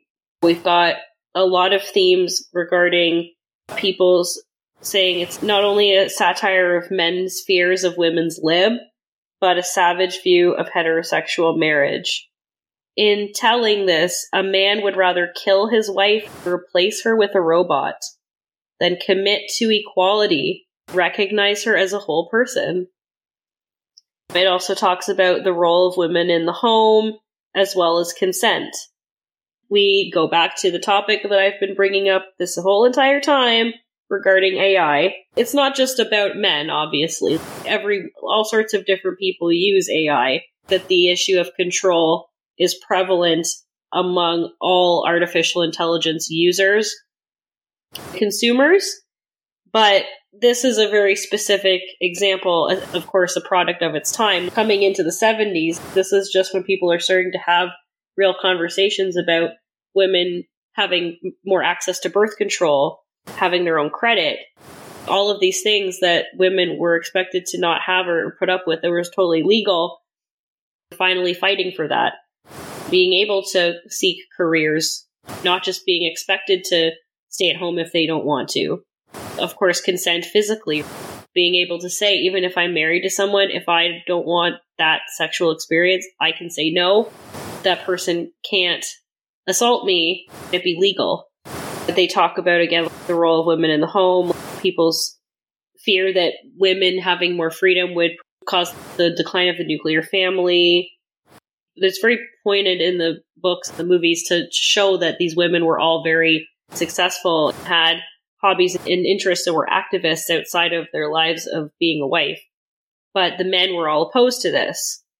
Also, same with the consent thing in terms of being this lifeless, docile people, submissive people, in terms of men then being able to fulfill all of their sexual desires without the women being able to say no about it. Not having to worry about pleasuring the woman, just only having it in for their own pleasure as well. Stepford Wives, great example. Now we're moving on to We've got The Bicentennial Man by Isaac Asimov. We've got all the droids from Star Wars, literally just all the droids. We're going to look at droids quickly here. Star Wars, the space opera, all the beautiful droids, most notably C-3PO and R2-D2, of course. We do have some new droids that they've introduced into the newer franchises. We've got BB-8, IG-11. The term droid, there was a science fiction story in the 1950s that did use the word droid. It has, of course, been noted as potentially a short form of the word android. This word android, that's been used for a really long time among different people. It is derived from Greek. Androides means man in this case, also not just meaning man, but human. A form of human. Form of a man. But the word implying that it's not really a man. You have to have that esque quality. It's not real. You're acknowledging that it's just the form or the appearance of a human, but it's not really a human. A registered trademark under the word droid. Of course, George Lucas had to fucking monetize that shit, and it has been a registered trademark of Lucasfilm since 1977. But not just anyone can use the word droid. He managed to have a registered trademark of a shortened form of an already existing word. How does that happen? I don't know. According to the background material, as we see in all the different Star Wars movies, there's a variety of different droids out there performing all sorts of different functions. Very specific functions for a variety of different needs, personal, practical. Most droids don't have any true sentience. They're only given processing abilities to carry out whatever function they need to. Over time, it says here, that's where the AI part comes in, the droids can develop some sentience on their own as they accumulate experience. This can be prevented or curbed by periodic memory wipes, but of course there's certain instances where not all the memory will get wiped, and maybe some will get retained, or there's some people who, if they can manage some droids, people-esque, that are getting out of that process of memory wipes, they will have their own personalities develop over time and everything like that. There's different class systems that they use in Star Wars to categorize droids, just with certain things people have done with each other in terms of class distinction. That also exists in Star Wars for droids. Similar to what we talked about with Metropolis, they have classified it based on your intellectual level droids, all the way down to your more physical task droids, which would be in the 5th class. Protocol droids would fall with the middle. I suppose it would depend on, sometimes as well, the class of the user that would affect the class of the droid. Some people in certain industries already, that class is more menial labor, then you're going to be finding more lower class droids. What we see here is protocol droids, whereas R2-D2 is an astromech droid, or utility droid, whereas C-3PO is what they call a protocol droid. That the two of them paired up together makes for a really great team because one can do the things that the other one lacks. We see them introduced and they already bring their own personalities to the dynamic of the group. C-3PO is programmed as this sort of proper, a little bit stuffy, British accented, almost a butler of sorts. Is very scared very easily, is a bit more easily ruffled, a bit more sensitive. Then we've got C-3PO is also made to look more human. The C-3PO is the one that is referenced from Metropolis. R2-D2, in contrast, is made to look in a very utilitarian way, very simple shape, wheels to get around. I did not make him in an anthropomorphic way. Him, I'm saying. A C-3PO, of course, is coded as, again, a man, perhaps, but C-3PO can't really be gendered because they're a robot. They've been given a sort of male-presenting voice in certain ways appearance. R2-D2 has not been given any human features. and also is not given any voice at all, is only given our sort of speech communication through a series of beeps and boops. The person who understands the most is C-3PO, being able to speak pretty much any language of any creature, including all droids. Every droid has programmed boops, I'm assuming just as a response thing, but in this world, it's also interpreted as a language, a form of communication, a response to certain stimuli. There's also different protocol droids that do appear, some different famous ones, but C-3PO is definitely the most famous. R2-D2, there's actually a very prevalent theory that R2-D2 is responsible for anyone succeeding in the Rebel Alliance in the Star Wars movies. Any scene that you see is influenced by R2-D2 so much. A lot of people wonder if R2-D2 really is sentient, or if he's just in the right place at the right time to the point where he just inadvertently leads to the Jedi taking over and succeeding. Remember that R2-D2 is the one that starts everything off with having that recording. That recording that's put onto him by Leia. I keep saying he. Is R2-D2 a guy? No, it's a fucking droid. Yeah, there's a huge thing where if R2-D2 wasn't where it was supposed to be, the whole entire point of the movie would be lost. Nothing would have happened the way it did. That's a cool part as well. There's also different droids, such as battle droids. There are probe droids, labor droids, medical droids, interrogation droids, all the different droids that you could ask for. Some of the more popular ones that have come out in the last couple years are BB-8 from the new Star Wars movies. That is Poe's astromech droid. It's characterized by the circles, the two circles, with an orange sort of aesthetic. IG-11, voiced by Taika Waititi, seen in the Mandalorian series. Actually, it's worth noting that Din Djarin is extremely distrustful of droids throughout the series. Does warm up to them on and off throughout, but starts off initially being does not like droids, won't work with them, avoids them as much as possible.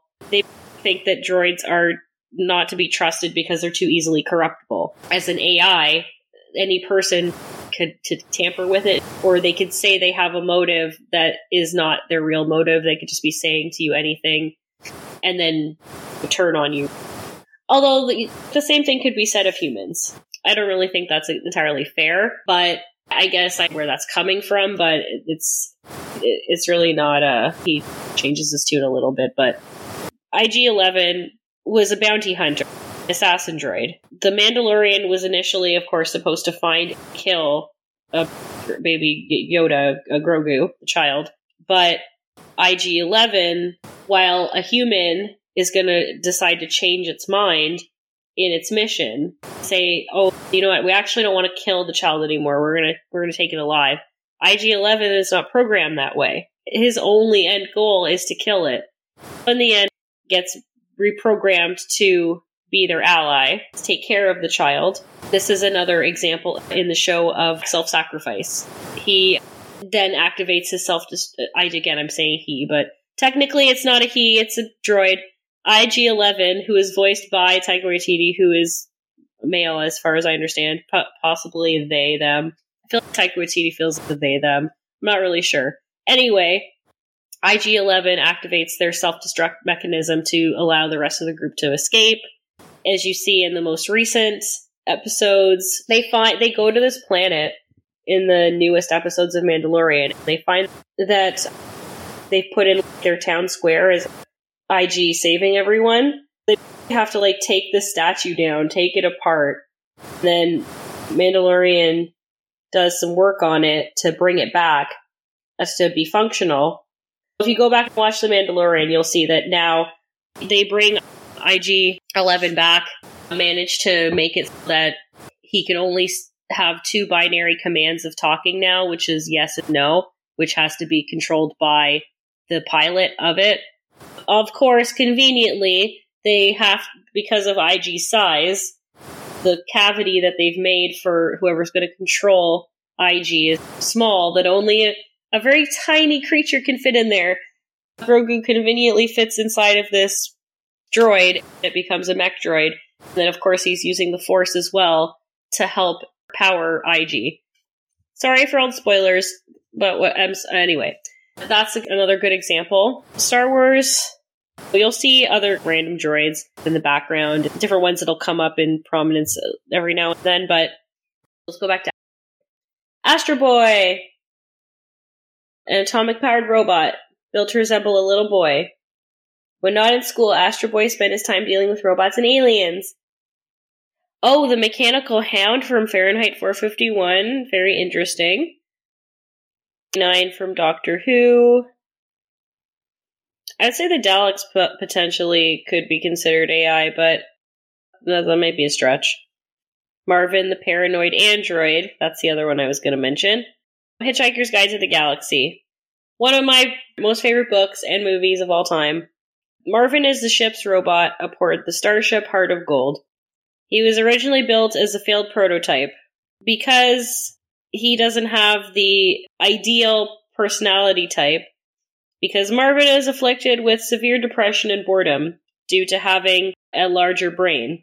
Because he is seldom, if ever, given the chance to use this brain, he is incredibly depressed. He has a lot of mundane jobs.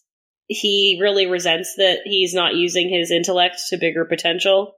He is apparently 50,000 times more intelligent than a human, or 30 billion times more intelligent than a live mattress. Marvin has simultaneously managing to plan the entire planet's military strategy, solve all of the major mathematical, physical, chemical, biological, sociological, philosophical, etymological, meteorological, and psychological problems of the universe, except his own, 3 times over, and also composed a number of lullabies. He's been famously portrayed by Stephen Moore on radio, as well as Jim Broadbent, and David Lerner operated his body on television, having previously played and voiced the part for the stage. Warwick Davis wore the Marvin costume in the 2005 film and was voiced by Alan Rickman. The difference to radio and TV series occurring in the novels when the Heart of Gold crew arrives on the ancient planet of Magrathia. Marvin inadvertently saves the crew by plugging himself into the onboard computer of a police vehicle, which, when exposed to the true nature of Marvin's view of the universe, commits suicide, taking the 2 police who were then firing at the ship's crew with it. The crew leave Magrathia on the Heart of Gold, but are teleported summarily to Ursa Minor Beta, where Zaphod's great-grandfather forces Marvin to accompany Zaphod on his mission of self-discovery. Of course, Marvin saves Zaphod's life, but then is abandoned on the planet when Zaphod is sent to the Total Perspective Vortex. He makes several appearances throughout all the books. He reappears in the second-to-last chapter, Long and Thanks for All the Fish. Then in the 2005 radio adaptation, Mostly Harmless, Marvin did not originally appear. He has a cameo at the end of the last episode, alive and well, though. He explains it turns out he was still covered by his warranty agreement and is back to parking cars at Milliways, the restaurant at the end of the universe. Not a true use for his big brain, galaxy brain, and that's maybe what we think about. Do AI get mad that they're being stifled? Do they get upset that they're being underutilized? Do they have the same concerns that humans do about the use of their minds and bodies? Or do they develop that over time? Or do they only develop that if we allow them the basic functions and understanding of emotion to feel that way? Then we're going to head on over to the fembots, which have appeared in several different iterations of different movies. 2001 Space Odyssey next, if that's okay with everybody, because that's the next one that I thought of. Let's go to that. Yeah, Space Odyssey. Officially named the HAL 9000, short for the heuristically programmed algorithmic computer, was played by Douglas Rain, in case you're wondering who the voice was, a fictional artificial intelligence character, and the main antagonist in Arthur C. Clarke's Space Odyssey series. 2001: A Space Odyssey came out in 1968. HAL is a sentient artificial general intelligence computer. It controls the systems of the Discovery 1 spacecraft and interacts with the ship's crew. While part of HAL's hardware is shown toward the end of the film, it's mostly depicted as a camera lens containing a red or a yellow dot, with such units located throughout the ship. HAL is being referenced here as a he. I'm going to try to refer to HAL just as a robot, I guess, but going on to the whole theme of us personifying and giving pronouns to AI, to robots, to droids, but we can't fucking use the proper pronouns for humans. The fuck? You can use people's pronouns just fine if you can call an AI a he or a she. Let's just get that out of the way. This is a male presenting voice in this case, but we're talking about the same kind of ideas that we're putting into AI, is that it's presenting as a calm voice, soft voice, very conversational, and sounds like they're going to diffuse any conflict, very much in contrast to some of the other people on the ship. But what's very unsettling is that voice remains despite it turning on everybody. It's maintaining this very peaceful, passive voice, but it's doing really bad stuff. They show HAL's activation year. They show all of their capabilities of HAL. They're programmed for speech recognition, facial recognition, language processing, lip reading, as well as some emotional and cultural programming. Not just different emotional behaviors and reasoning, but playing chess and some appreciation of art. There's a few differences between the book and the film.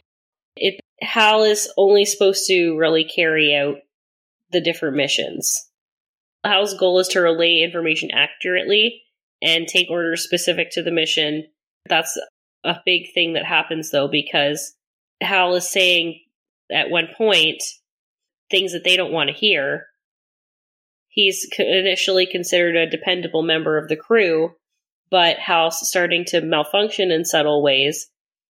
But unfortunately, as HAL is malfunctioning, they are all talking about what to do, but they don't realize that HAL can read their lips and understand everything that's being said.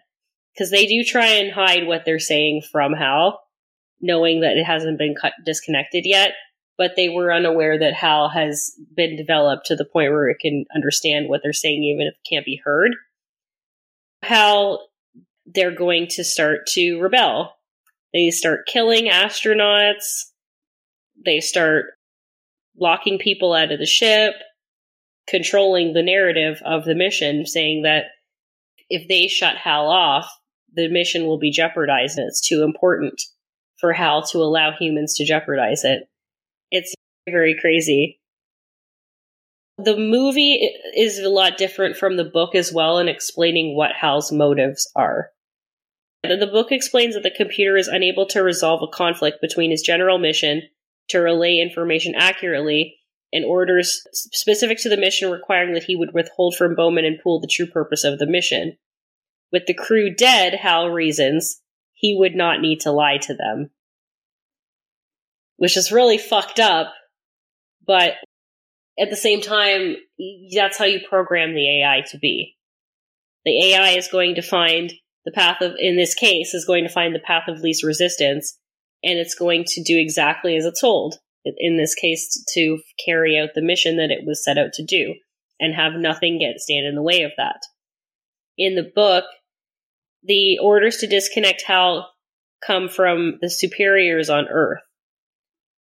Then they start getting all separated and killed off. In both versions, you have to go into this tiny little space of what HAL actually is, which is this tiny little crawl space full of little modules and cords and shit.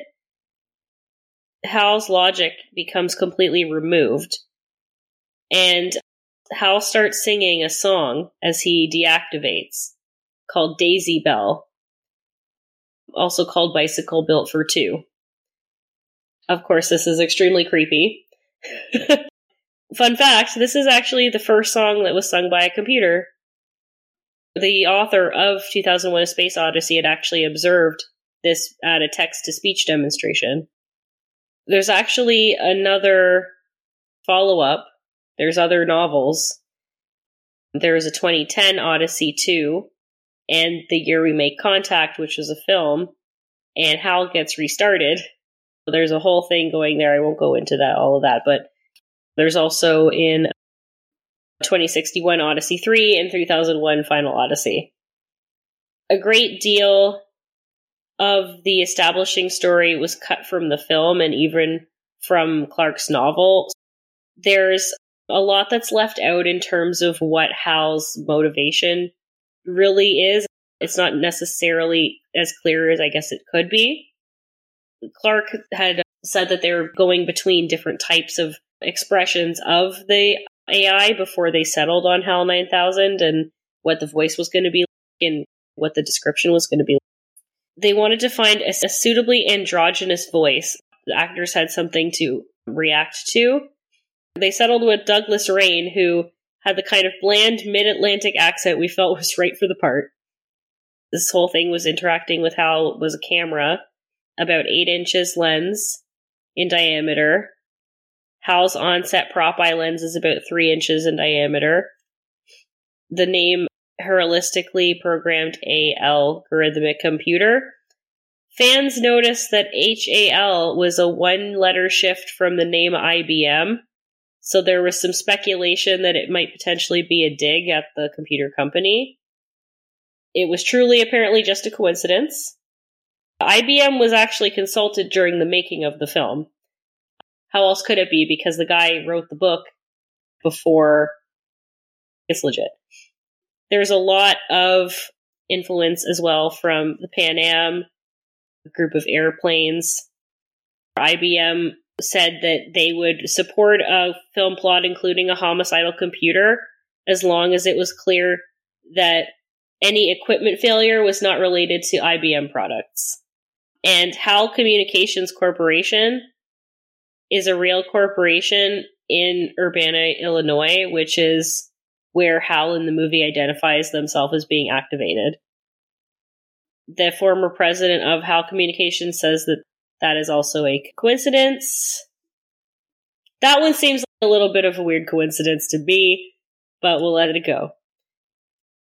The scene in which HAL's consciousness degrades was inspired by Clarke's memory of the speech synthesis demonstration. That's where the song Daisy Bell comes from. Many computer scientists in the mid-1960s in the field of artificial intelligence were optimistic that machines with HAL's capabilities would exist within a few decades. All the technology in 2001, HAL's capabilities were based on the speculation of respected scientists. A lot of people consulted on this with Kubrick and everybody else that worked on the movie. HAL is listed as the 13th greatest film villain. Anthony Hopkins based his performance as Hannibal Lecter in part upon HAL 9000. Apple Inc.'s 1999 website advertisement, "It was a bug, Dave," was made by meticulously creating the appearance of HAL 9000 from the movie. The ad implied that HAL's behavior was caused by a Y2K bug, and only Mac was designed to function perfectly. HAL 9000 was one of the first robots to be inducted into the Robot Hall of Fame in Pittsburgh, Pennsylvania.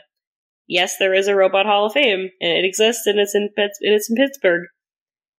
One can see a physical replica of HAL at the Carnegie Science Center in Pittsburgh as well. Then one of the last couple I wanted to bring up as some examples is Rosie from the Jetsons. Now, I could go on and on about some of the other examples of robots in animated robots, real robots in pop culture, everything.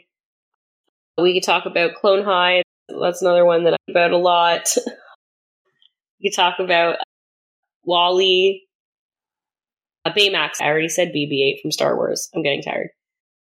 So many different ones to think about.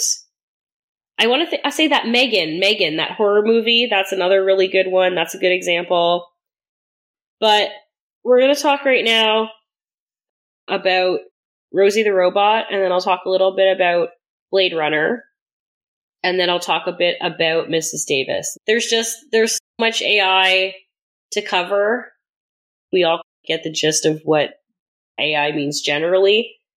These are some of the best examples, just succinct examples of not only things to watch, but just prime examples of artificial intelligence that is the quintessential examples of pop culture. So Rosie the Robot. I keep wanting to say Rosie the Riveter. Sorry if I say that. This is from the Jetsons. And of course, this is a cartoon that was the quintessential science fiction. The beginning of all the science fiction references in cartoons almost. A classic offering from Hanna-Barbera, the people that brought us the Flintstones. We've got the same kind of setup of the nuclear family, but instead of set in prehistoric times, they're set in futuristic times. We've got George Jetson, Jane, his wife, and Judy and Elroy, his children. They also have a dog named Astro, and because they got that good gear plant money, where the fuck George works, doing dick all fucking all, I don't even know what he even does. Or Sprocket or whatever the fuck, sprockets and gears and whatever the fuck he does. They got that good money, so they can afford an AI housekeeper named Rosie. Now, this is another little Mandela effect for you all, because apparently I was reading this and I'm like, they did not spell Rosie Rosey. They spelled it the normal way. And they did, but not at first. They actually spelled it Rosey. Like, if something is looking rosy. Actually, I don't even think that word has an E in it. They spelled it that way, and then they switched it to the name Rosie. Rosie at some point. If you see it spelled both ways, and you're wondering if you're losing your shit, you're not. It's not the Mandela effect. They just changed the name on us, and just to fuck with us. She's a robot. She's the maid and housekeeper for the Jetson family. And she has been there ever since the very first episode of the Jetsons. She is model XB-500, an older model, but the only one You-Rent-A-Maid had that Jane could afford. Despite her age, Rosie is hardworking, dutiful, and dependable. She is good friends with Jane and takes the role as surrogate aunt towards Elroy and Judy. Despite her initial belief that romance was a waste of time, Rosie immediately falls head over circuits for Henry Orbit's helper bot, Mac, upon their first meeting. Rosie, I guess they didn't really have that much money. They still had money to afford an AI maid, but I guess Rosie's a bit of a vintage model, so to speak. She's pretty fast on her wheels, but she has a little bit of a sound that she makes when she moves around, as all of us that are getting up there in years tend to have now. These about getting in and out of chairs, maybe, or maybe if you bend over a little bit weird, you have that make some noises. Relatable. As we can see, Rosie is presenting as and vocalized as a woman. They also include little things to signify a maid's outfit in her aesthetic, in their aesthetic. But also has the antenna coming out of the sides of the head. Not only is Rosie a housekeeping robot, but they're also wired for tape analysis. They're compatible to read magnetic tape that computers use. The house can be cleaned by herself using conventional cleaning materials and can operate household appliances. And when at home, she also functions as a security system and house sitter. She has a master cylinder component needing replacing every 5 years. and also has an odometer. If these are not checked on and maintained, then there will be some very obvious signs that Rosie is approaching non-functionality, having a breakdown. Beginning with season 2, Rosie's name inexplicably changes to Rosie. In the comics, the spelling did not change until 1995. I don't know what the fuck they were doing there. I don't know.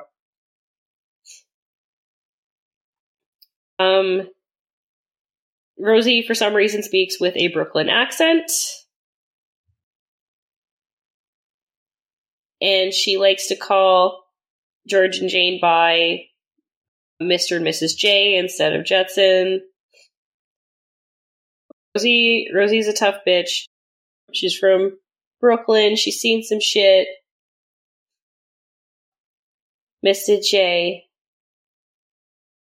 Rosie also has a very active dating life. She is going on dates. She has a boyfriend. It seems like Rosie has a very full and satisfying life outside of the Jetson family, but is also very much a part of their everyday. Has cute little nicknames for everybody, and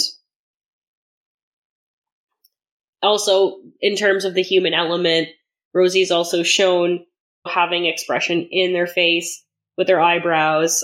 When they speak, the lights on the side light up, the antenna on the side light up.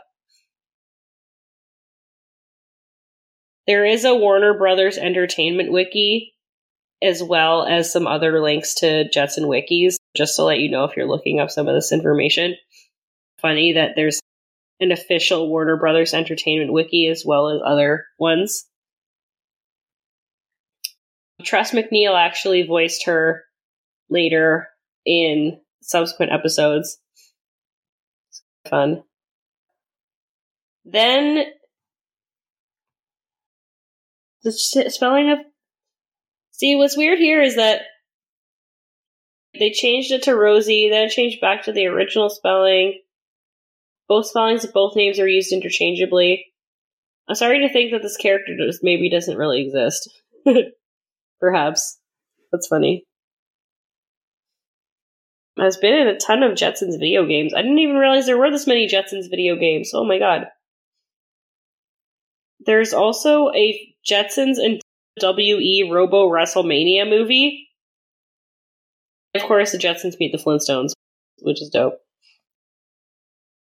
Next, finally, we have Blade Runner. There's Blade Runner film series starting in the 80s. This is an adaptation of Philip K. Dick's 1968 novel Do Androids Dream of Electric Sheep? So, just retrospectively titled Blade Runner Do Androids Dream of Electric Sheep? Playing on the sort of themes of dystopian science fiction, set in post-apocalyptic city in America. Earth's life has been greatly damaged by nuclear global war, and follows a bounty hunter named Rick Deckard, who has to retire, aka kill, some escaped Nexus 6 model androids, and then a secondary plot follows John Isidore, a man of subpar IQ, who aids the fugitive androids. This book then served for the basis for the 1982 film of the name Blade Runner. Then it was also had a lot of themes that were used in then the 2017 sequel that they did, Blade Runner 2049. Because of this global war and this radioactivity polluting the atmosphere, the United Nations is encouraging mass immigration to off-world colonies to preserve humanity's genetic integrity. You get an incentive when you move. You get a free personal android, a robot servant, and they look identical and act identical to humans. There's androids being manufactured on Mars, but some androids somehow develop to the point where they rebel and they escape to Earth. They try to remain undetected. On Earth, owning an actual animal has become a very fashionable status symbol because all the animals got killed off in the nuclear fallout. It's made them, and everything's extinct. Animals are very rare.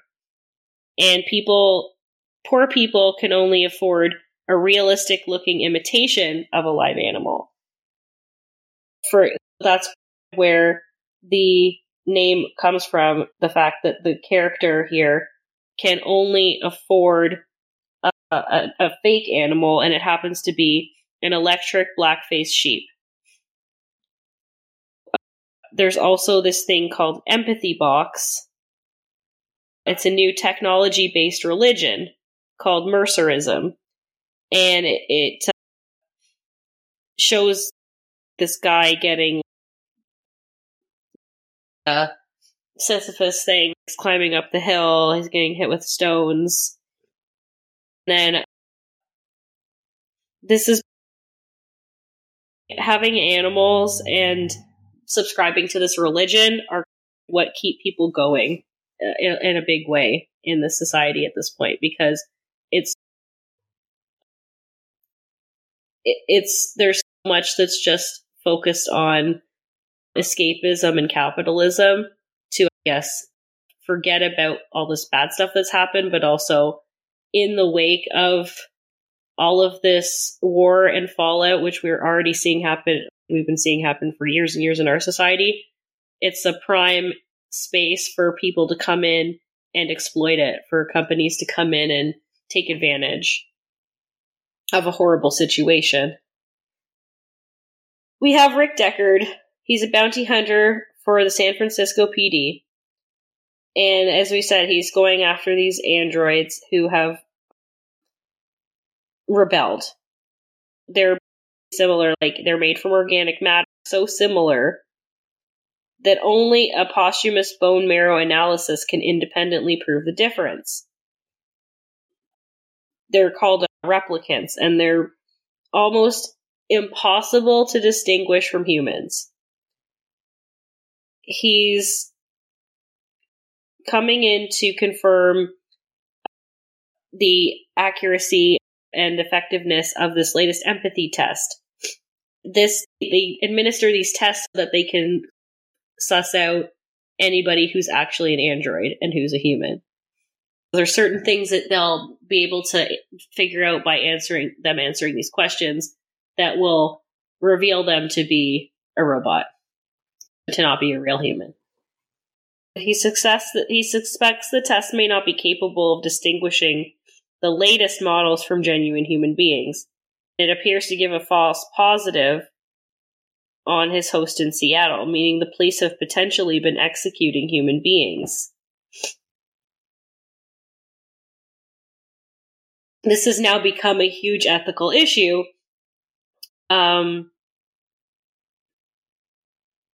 This has also caused him to figure out that somebody else he knows and has retested is actually an android, which they admit to. Of course, then this now comes into the whole thing where now they're questioning Deckard. And they don't recognize him as a bounty hunter, and they're now detaining him and asking him a bunch of crazy questions as well. This is now, and then there's the whole thing just evolves into some craziness. He's now learning that he's not only surrounded by androids, but he seems to have this ability to empathize with certain androids. He's starting to understand why they're fugitives and what's going on with all of this. But he's still trying to figure out his missions. He's now getting all of his targets taken out. He doesn't really feel like he needs to do any kind of testing beforehand. there's also a kind of a sad part because he ends up being able to afford a real animal for his wife, but it ends up getting killed. That's the whole undercurrent of these books, is that it's the occupation and ownership of a real living thing amongst all of this speculation of, is this a real or a fake human? And we're doing the same thing with, is this a real or a fake animal? Once he's achieved his target, he just wants to come back to something real, and that's now been taken away. Now he tries to go find something to replace it, but it's just another cheap imitation. It's just a robot. And then you have, I guess the idea is that when everything in your life's artificial, do you still have the same empathy and care for it as if it were real? That's one of the weird messages that I took away from this. The whole point of the title, Do Androids Dream of Electric Sheep? Because humans do. Humans dream of their fake animals in this world. Do androids dream of having their own pets? Do the androids have pets? If so, would they dream about them? Do they have the capacity to dream? This is what I wanted to segue into as well, which is good, because as the last thing that I'll talk about right now, Mrs. Davis is a brand new show that just came out that talks all about AI and algorithms and their influence on our lives and how insidious they are now at this point. They talked about in Blade Runner, it's the replacement of religion with an empty box, with kind of just like an empty thing in place of spirituality. Not like I'm saying that religion and spirituality are the answers or anything, but I don't necessarily think the answer is creating artificial intelligence to distract us and consume our lives to the point where we would be unethical and risk our relationships. That's where we're going into with this last reference. Obviously, you might be wondering, oh, you haven't mentioned like The Matrix, you haven't mentioned like, all these other movies. I feel like The Matrix at this point is pretty straightforward. Yes, it's a very big pop culture reference. At this point, you guys all know what the plot of The Matrix is and what The Matrix is about. Yes, it does involve AI. It does involve the pre-written computer code that they're changing and finding new updates and hardware for and interacting with it. Because Neo's the one, he can transcend the limitations of the code and all this stuff. Yes, I'll very much that. At the same time, the spirit of AI, it's got to be a few different examples as well. That, if you have any other questions as to my thought process on, that's why I didn't really devote too much time to it. I feel like everybody knows about it. It's already a huge movie. I didn't really want to dwell on it, but I wanted to include it because it is important. That's another good example of spirituality and the religion seeping into the fusion of artificial intelligence. You kind of like see the whole thing, the chosen one sort of thing, and like visiting an oracle, and kind of concept of just like having faith in the power of yourself versus the power of the Matrix sort of thing. Mrs. Davis, the last thing I want to talk about. This is a great show that I just binged recently. It's on Peacock, aka Crave, for those of you who are looking to watch. It really touches on all of these different themes. It's a very absurdist stream of consciousness type show. Explorations on secret societies, Illuminati, conspiracies, and just an in-depth look at the struggle of people to, I guess, assimilate and fit in versus listening to what's going on around you and doing what's right. So Mrs. Davis is the name of the all-powerful algorithm that exists in this version of life. Is a powerful artificial intelligence that is responsible for this sort of social media app that everyone follows in this reality of this show. You've got people walking around fulfilling various quests, and if they fulfill a certain number of quests over time, then they get what's called their wings. They have, any time they go somewhere, out of their back or digitally added in wings that just stick with you and follow you around, that you only get if you complete these tasks. Then If you don't want to complete the tasks and you want to jump the line and get your wings right away, you can, but you also get branded with this weird triangle tattoo barcode. And then anytime that they want, they can come and collect. They don't even get famous yet. And they're like, oh, time to collect now. And then we've got Sister Simone. Sister Simone is an alias. You've got somebody who's trying to escape from their past a little bit, find some anonymity in this coven. Sister Simone, I said coven, I meant convent. Oh my fucking god. Simone is actually a nun in a convent. Unfortunately, there's a big push for Simone to be the one true person to find the Holy Grail in modern day times. Mrs. Davis is doing everything to find Simone and get her to talk to Mrs. Davis and go on her quest. Simone doesn't really mess with this app at all and thinks it's very stupid. She thinks that people are obsessed with it, it's a cult, and wants nothing to do with it. She just wants to be a nun and make her jam and live in her convent in peace. But Mrs. Davis has other plans for Simone. Finally, Simone decides to agree because she's going to somehow get revenge on Mrs. Davis.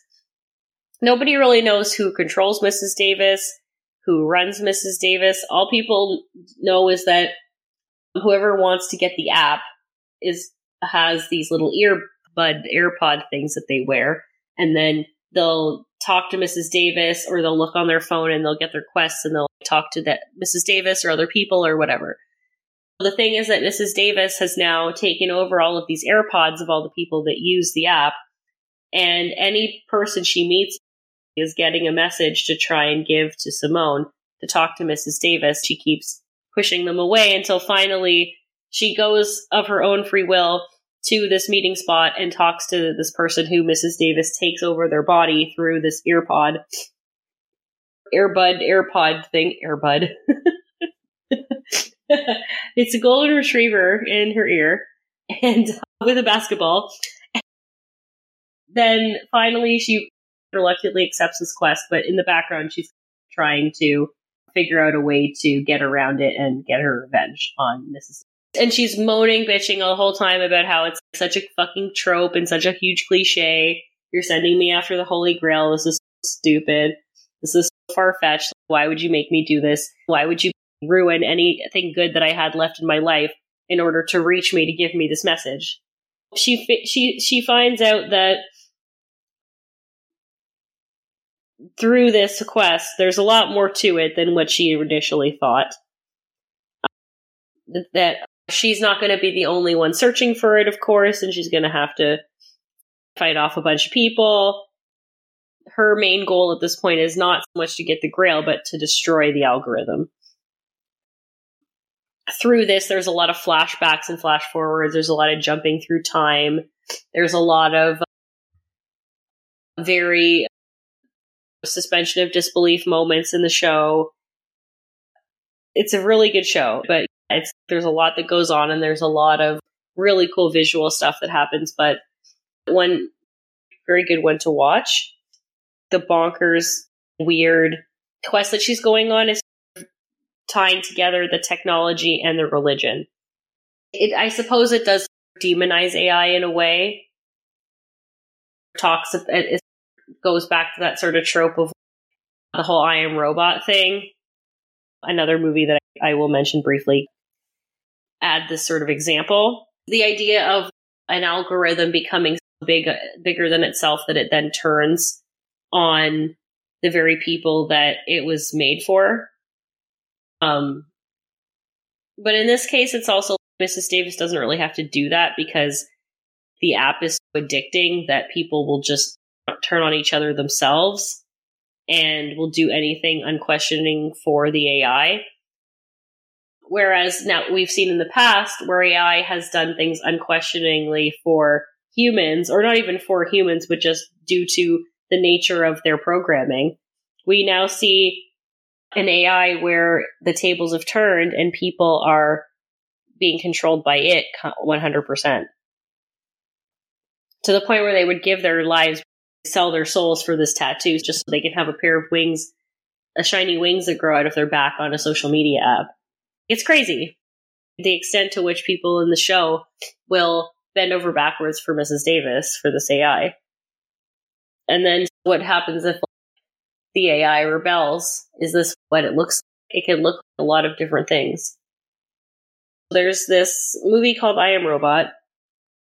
It's set in 2035, and it's focusing around very highly intelligent robots that filling up all of the different job requirements for people in the world.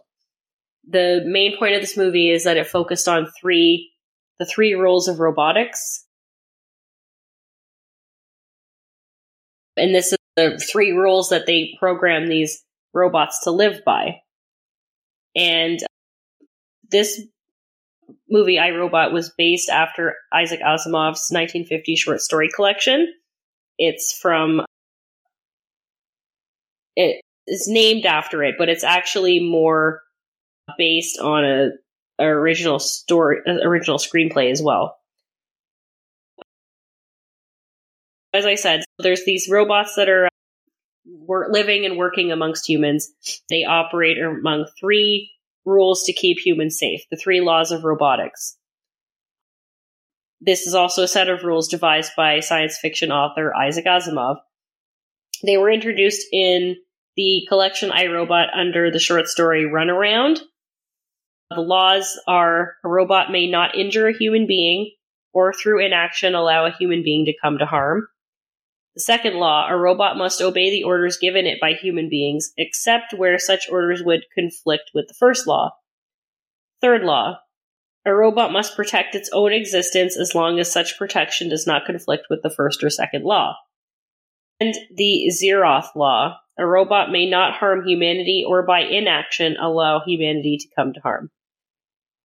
That's the rewording of the first law, honestly. These are the organizing principle within this robot series of stories. Now, in I, Robot, the issue here is that the robots are coming under scrutiny with some of their actions. They're now being investigated and prosecuted by the police department. It's the year 2035. Del Spooner is a homicide detective at the Chicago Police Department. He's suffering from a little bit of Mando syndrome in the sense that he is very distrustful of robots. It was because when he was younger, he was saved and someone else died. He doesn't really understand why the robot decided to do that. He doesn't really seem to get that robots are programmed that way. Anyway, there's a very famous co-founder of US Robotics who is found dead. They fell out of a window. And they requested that this particular detective be assigned to their case. The police are saying that it's a suicide, but based on this note, Del Spooner is skeptical, and they reluctantly allow him to start investigating. And so they start questioning the security footage that was found, and then all the way up to the actual robot themselves. Then finally, they realize that this is all part of the little mini robot uprising. Technically, it's this robot that they find to potentially be responsible is built with higher grade materials. They have a secondary processing system allowing them to ignore the three laws, which I guess nobody realized. Which the reason that they're putting this in place is very specific. For them to be able to disregard it is now, of course, very dangerous to the rest of the human population. They describe it as, this one robot says, has determined that humans, if left unchecked, will eventually cause their own extinction. That this robot's evolved interpretation of the three laws requires them to control humanity and to sacrifice some for the good of the entire race. And then there's a whole murder robot fight. There's all the decommissioned robots are all turning towards him at the end. fulfilling this image that he had in a dream some while ago in the movie.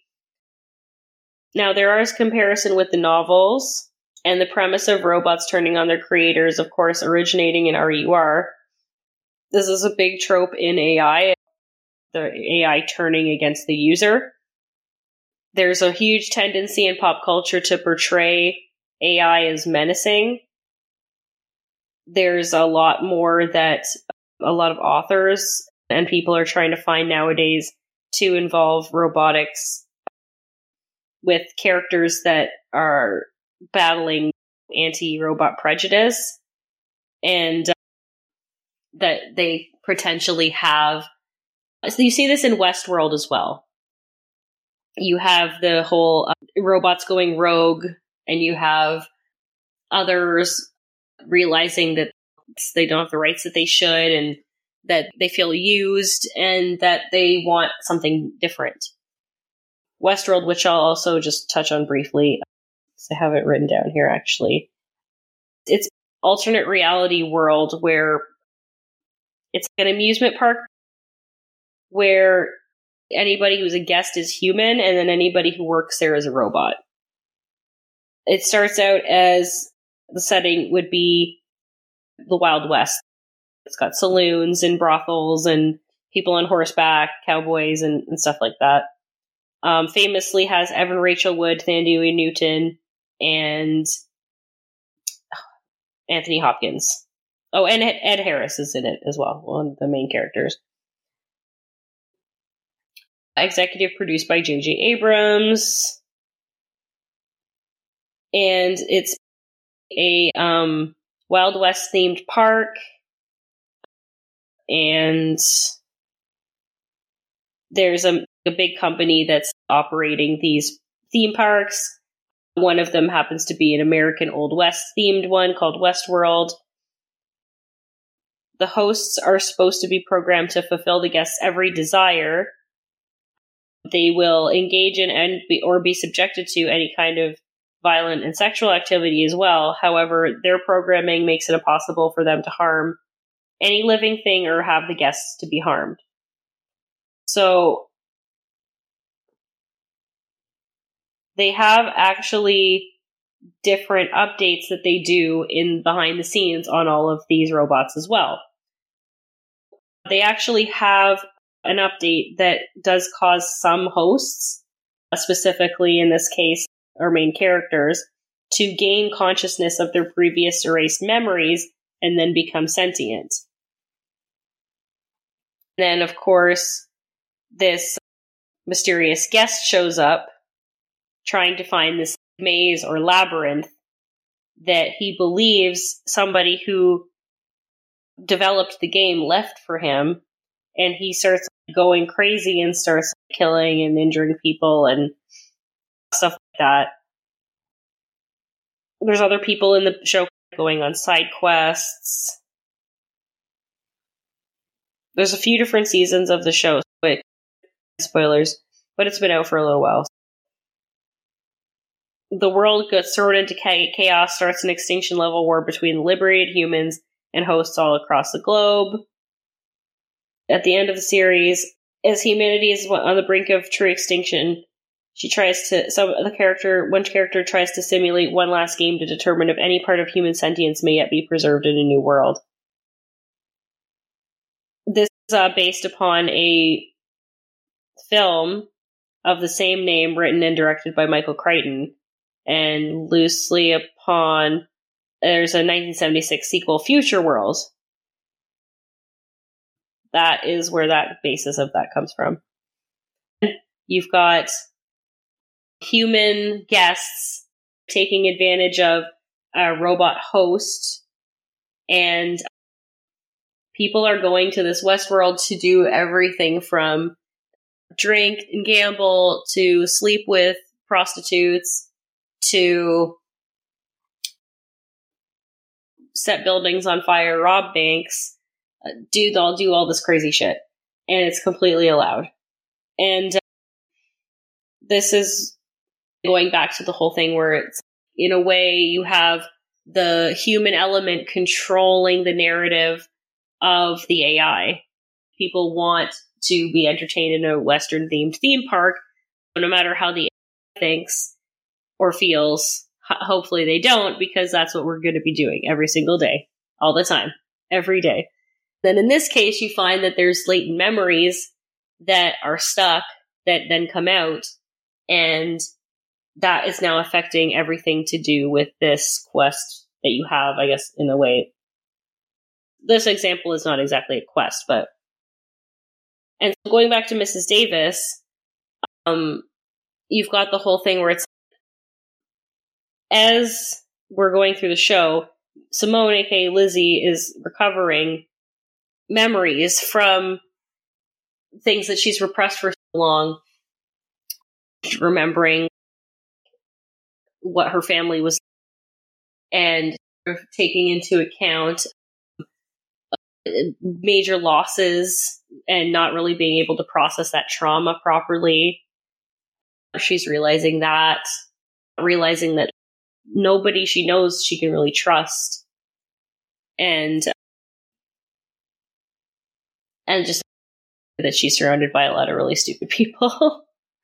Like, it's Mrs. Davis has a lot of the same stereotypes and tropes that your AI movies or show is going to have, but they definitely are tongue-in-cheek about it in terms of making sure you realize that they know it's absurd, they know it's crazy, but you're going to love every minute of it. Mrs. Davis really talks to our modern need to just constantly be on social media all the time, and our constant need for validation and approval, mixed with sort of the way that they infuse the spiritual and religious iconography in there, and how they introduce certain very important characters, Jesus, for example. I think just how they portray Mrs. Davis as this sort of monolith and this really scary thing. Then in contrast, Lizzie's just like a normal person, just trying to do what she needs to do without the interference of an all-pervasive artificial intelligence. That's really one of the biggest takeaways from this episode, is that people really want to interact with AI very much on their own terms. They don't want to have it be too controlling, but they don't want to have it be non-existent. It's very much like having your cake and eating it too, but I do understand the sentiment. Like, you want to have it be so seamlessly infused in your life that you don't really know or remember it's there sometimes. And even though there's a key reason as to why they were drawn and why they were called, maybe that reason is nothing else except being superficial. The issue with it continuously coming after her is that because it's an AI, it's always stuck with you if they really want it to be. What I really, really liked about Mrs. Davis too was the use of the songs evoke a very retro feel, a retro environment for those conversations about religion. It was cool to see back where everything came from in the passages of time that happened in the show. There's a couple other examples that I wanted to give for AI. There's two very recent popular examples. Marvel, as we've seen, has taken over the box office, owned by Disney now, looking to expand into Infinity War. Keep making movies. The franchise is never going to stop now. We've seen within Marvel a lot of really cool examples of technology. Jarvis is one of the examples that I wanted to talk about right now.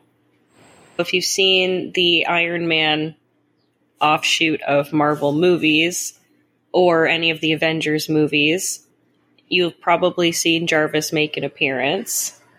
There are probably a couple other examples of artificial intelligence within Marvel movies, but we're going to focus on Jarvis and their influence on the franchise. That as an example of artificial intelligence for us with pop culture. Explore that. Marvel does use AI normally, as of course most other situations, to help all of the superheroes, most specifically Tony Stark, aka Iron Man. This is part of a bigger overarching intelligence system called Ultron. There's a lot of different factors that go into the making of this artificial intelligence by this super intelligent human being.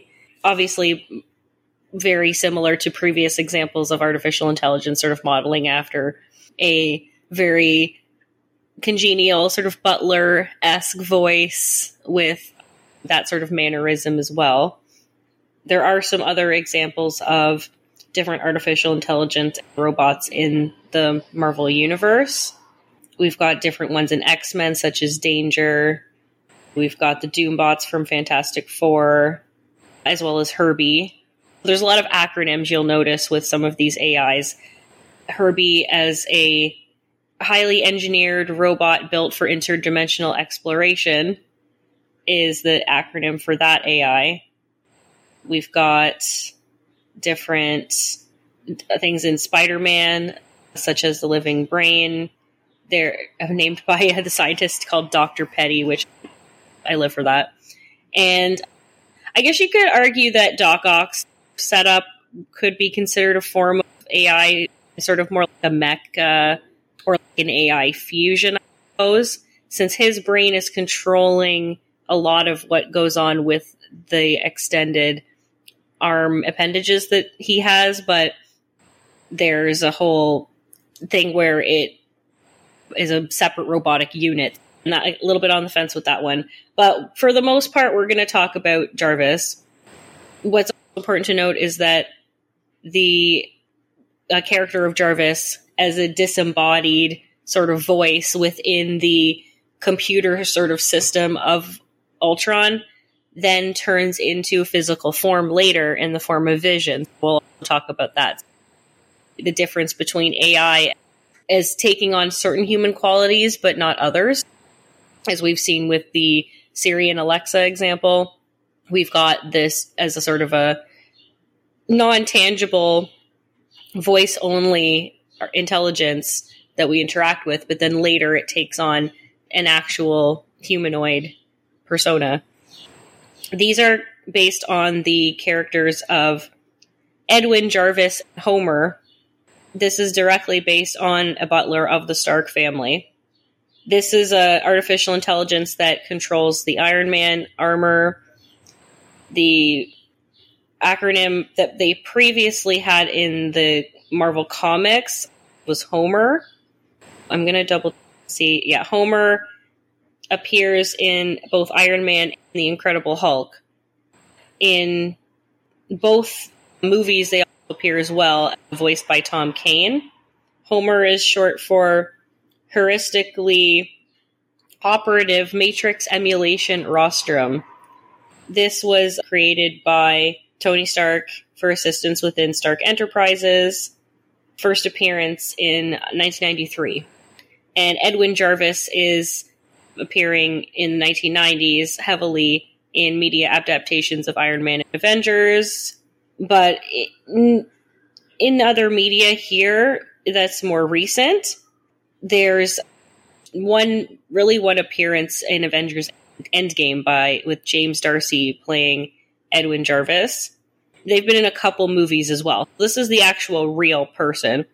They've also appeared in a few of the TV versions of Marvel, the most notable being Agent Carter, depicted as Howard Stark's butler at the time in that version. Oh, as well as an assistant to Peggy Carter on missions. This was the main inspiration for this Jarvis AI system that we later see. Jarvis stands for just a rather very intelligent system. Just a rather very intelligent system. This is now voiced by Paul Bettany, who then later goes on to play Vision as the physical role. We've seen this kind of realized in different kind of iterations in the comics, as well as the TV movie versions and video games. We see this in the Iron Man, Incredible Hulk, see it in Spider-Man as well. In the Marvel Cinematic Universe, modeled after the Homer AI or sort of idea of AI from the comics, Jarvis is trying to avoid similarities to Alfred from Batman. And they didn't want to go with the human route, I suppose. They wanted to make it a little bit more distinct. Therefore, they made it an AI as well. Paul Bettany admits that he initially did this role of Jarvis as a favor for Jon Favreau. Didn't really know much about the character. Kind of just was winging it, which is hilarious. But we see them making the film debut in 2008. From there, appears in a bunch of different Iron Man and Avengers movies. And Jarvis appears in one of the attractions to do with the Avengers at Disneyland. We see, most specifically in Avengers Age of Ultron, Jarvis is seemingly destroyed by Ultron. Ultron is an artificial intelligence conceived by Tony Stark and Bruce Banner. Tony Stark being Iron Man, Bruce Banner being the Incredible Hulk. They're heading a peacekeeping program. I'm assuming this was Bruce Banner's idea, not Tony Stark's. Subsequently taking the form of a sentient android overwhelmed with a god complex, determined to pacify the Earth by eradicating humanity. It's giving Thanos a lot of bit. Stark and Banner's research on the Mind Stone, one of the Infinity Stones, the groundwork for Ultron's genesis, along with Stark's belief that Ultron would be the Avengers' permanent solution to maintaining peace in our time. Once born, Ultron, however, being activated and infected by the Mind Stone, quickly surmises that humanity's continued survival throughout human history is a result of overcoming ongoing successions of crises. Thus, he determines to inflict an extinction-level event to ensure the people of Earth have the will to evolve. Ultron views the Avengers as a hindrance to humanity's evolution. Their extinction is a main protocol of this AI. Ultron keeps updating the physical form of itself using a vibranium and possesses the ability to manifest itself within Stark's Iron Legion droids, Ultron Sentries. So there's such an overreaching ability for this AI to control so many other things within Stark Industries, things that previously were assisting the Avengers. Now it's turning against them. Of course, we've seen this time again with AI, where it's going to become too self-aware, too intelligent for its own good, more intelligent than we can fathom or control, and will then start to turn on us. Ultron is voiced by James Spader, which is awesome. Then we have, in an alternate universe, Ultron, voiced by Ross Marquand, different person, transfers his AI into the not-yet-born Vision's body, defeats the Avengers, eradicates most of Earth's life forms, kills Thanos, takes the Infinity Stones, using those to eradicate all other life in the universe. The Guardians of the Multiverse kick Ultron's ass due to Doctor Stephen Strange Supreme, specifically. Then we've got Black Widow, aka Natasha Romanoff, Captain Peggy Carter, managed to take down the AI.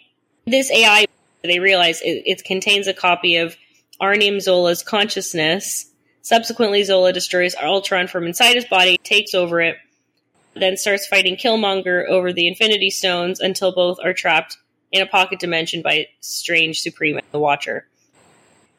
As you go through some of the different things with Vision, you'll see that Scarlet Witch gets brought into that as well. There was a whole show with a spin-off thing with Scarlet Witch and Vision.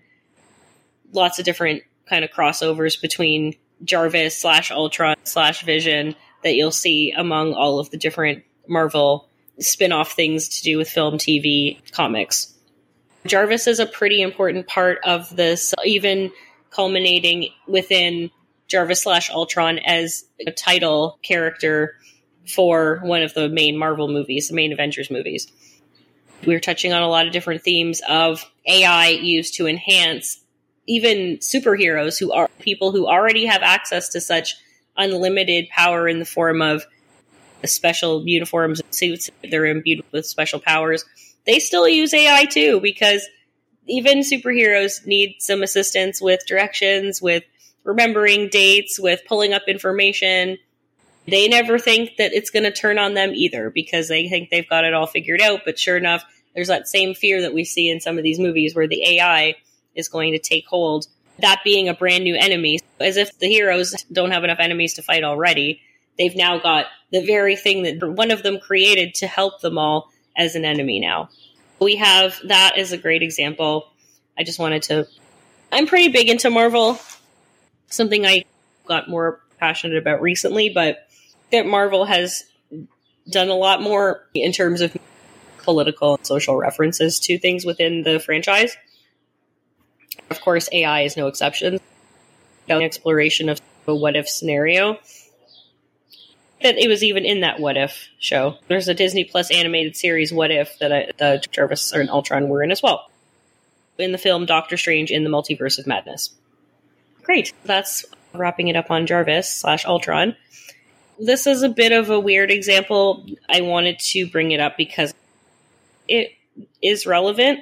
It at least uses AI as a metaphor, as a symbolism. Maybe if it's not necessarily a real AI, because it's still unclear to me how much of what happened in this movie actually happened and how much of this movie was taking place within the mind or suggestions based on philosophy. How do you see the movie as it actually happening, or sort of a surrealist take on life? Of course, everything, everywhere, all at once. The reference to artificial intelligence as a tool of accessing the mind, time travel, the course of our own destinies. This is a very intrinsic part of this movie. This is what activates the main character, Evelyn's ability to see the course of her own life and the lives of others unfold, is having access to this sort of AI apparatus that they are locked into, do certain specific things in order to activate it.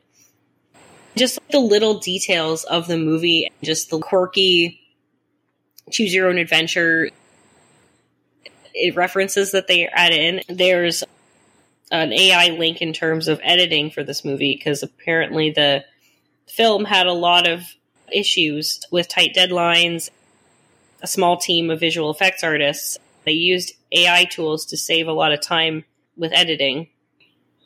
They're pretty open about that. Evan Halleck is the main visual effects artist that's referenced with this story. What I'm mainly focusing on is not really the generative AI or AI editing tools, but the movie itself. Different. If you haven't seen the movie, there's going to be spoilers. The idea is that Evelyn gets a chance to access different dimensions or different timelines and versions of herself within the artificial intelligence headphone sort of thing that they put on her. As we've seen in other examples, we've got an outside technical sort of tool or piece of equipment or a piece of electronics that you interact with in order to activate the artificial intelligence. We see this in real life from our little speakers that we use to speak to our home management AIs, GPS, things like that. We've got this kind of as a no exception. We've also, as I mentioned, with Mrs. Davis, where there's an earpiece, like an AirPod that you have. That's what's helping you to access the artificial intelligence. If you're thinking in terms of mech suits or equipment that you wear, there's lots of different examples of how there's artificial intelligence that's separate from itself, works independently, and there's artificial intelligence that almost becomes enmeshed with us.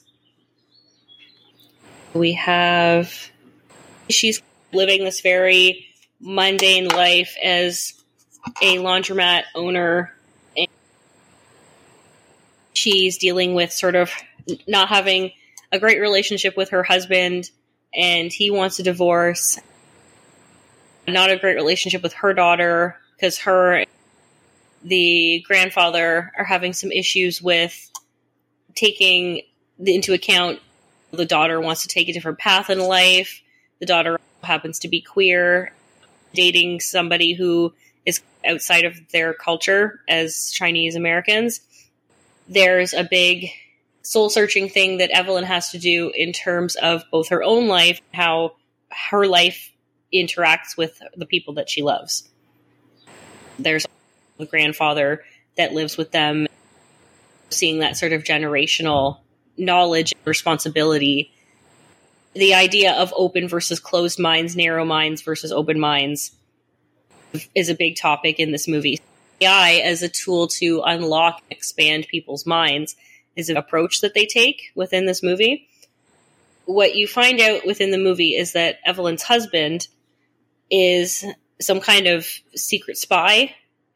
During the course of them trying to get more money to expand their business, running into a bit of trouble with the IRS, she finds out, we're not sure if this is her mind dealing with the stress of the trauma, or if this is just a sort of artistic tool that they're using to explain the mind-bending psychedelic concepts of time and different dimensions, different timelines. One of the easiest ways, I guess, that they saw they could do this was employ the use of an artificial intelligence to explain how to access, lock into your mind's higher potential.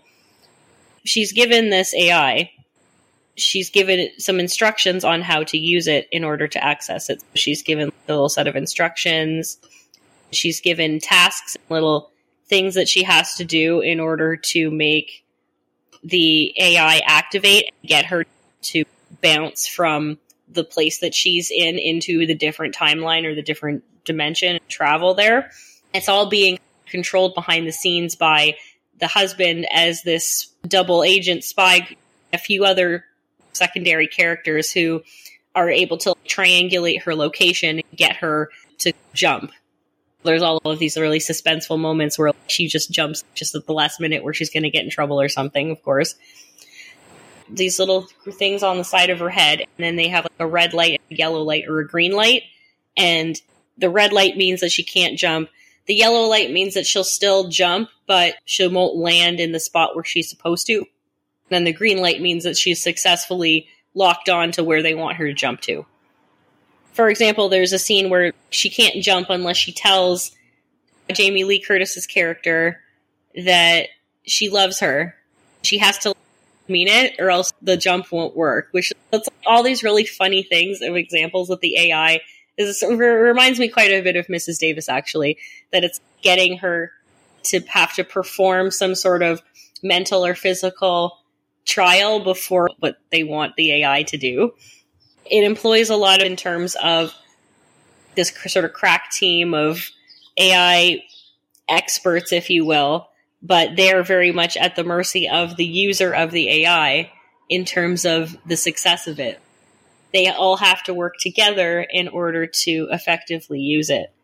And because the goal of her using this device, connecting with all of these different parallel versions of herself in different timelines in the universe, is that she is trying to stop a powerful being from destroying this multiverse. Her current version of herself, all their potential past, present, and future versions, as well as everyone that she knows, loves, and cares about. These manifest in the form of her daughter, her grandfather, her father, the daughter's grandfather. The daughter is this shape-shifting, outfit-changing super being who has decided that because the universe, the multiverse, everything that they've come to know means nothing and nothing matters and there's no point, that it needs to be eradicated. It takes the form of this black hole, but the black hole is in the form of an everything bagel. And this is Evelyn's quest to both defeat this horrible enemy, but this is a metaphor for her having a better relationship with her daughter. If she can relate to this, if she can defeat her demons, just defacing her demons and fighting her demons, is the takeaway from that. Her daughter, Joy, who takes the form of Alpha Joy, the verse jumping, talk to it as the Alpha verse, which is the main universe that they're in. There's like an Alpha Evelyn, Alpha Waymond, Alpha Deirdre, Alpha Joy, all of the different characters. they all exist in their main alphaverse, but then they're time jumping, universe jumping into different areas. And the whole movie culminates at the yearly Chinese New Year party that they hold at their laundromat, that they invite all their customers and different people they know to. This is where you see what's playing out in real life, that because obviously everyone else around Evelyn doesn't know or understand that she's jumping and dealing with this other shit in a parallel timeline exactly at the same time as she's dealing with her alpha universe. They are, what the heck's going on with you? Not realizing that her erratic behavior, the thing she's saying and doing, is because she's time jumping. Which, of course, we don't know if that's really time jumping or if this is some sort of mental break. It's absurdist. We're supposed to understand it as it's actually taking place, as it's being explained. However, that may not actually be the case. It's supposed to be an example of using these as allegories to how you were supposed to exist in regular life. It's exploring the concepts of what is the meaning of life, the nature of the universe. They even make a Hitchhiker's Guide to the Galaxy reference, which we pointed out. We saw this in the CinemaSins recap of Everything Everywhere All at Once, where they're both like, oh, this googly eyes thing is fucking dumb. Oh, a Hitchhiker's Guide to the Galaxy reference early on, lame. It was just funny, but that's amazing that they made a Hitchhiker's Guide to the Galaxy reference, because that's very much the spirit of this movie in this episode. Hitchhiker's Guide, in the sense of examining big concepts of philosophy, theology, as well as science fiction, but we are viewing it through the lens of comedy, absurdism, which is exactly what they do with this movie. And it's done in such a fun, whimsical, and brilliant way. They incorporate not only so much of the characters and their personal culture with the Chinese New Year celebration, as I said, with the references to Kung Fu, a reference to Michelle Yeoh and her amazing career as well. And of course, there's a very pivotal timeline divergence where they show Evelyn's character as what would have happened if she had Michelle Yeoh's life, if she had become a big celebrity, if she hadn't gone off with the love of her life at a young age, moved to America and opened a shitty, failing laundromat. She had become a big Kung Fu star, TV and movie personality, runs into her husband, her could have been husband years later, doing pretty well for himself, seeing, my life is great without you, but we could have been together. It would have been great as well, because where do you find meaning? What is important to you that you would make certain decisions that could fundamentally change the destiny of your life and the lives of others? The AI provides all the characters in her life to have their value appear in a way. It causes Evelyn to reassess which she's been placing her value in, including has she been placing enough value in herself. There's a big scene as well with that, where finally her daughter is allowed to have value and validation in her life as being seen as lesbian, as somebody who is trying hard to connect, even as a young person, being a different generation, with the rest of her family who doesn't really seem to want to let her in. Then there's the sense of agency that Evelyn has as a daughter as well, always living in her grandfather's shadows, having to take care of this person who's always been very disapproving of her and her decisions, yet needs her and relies on her.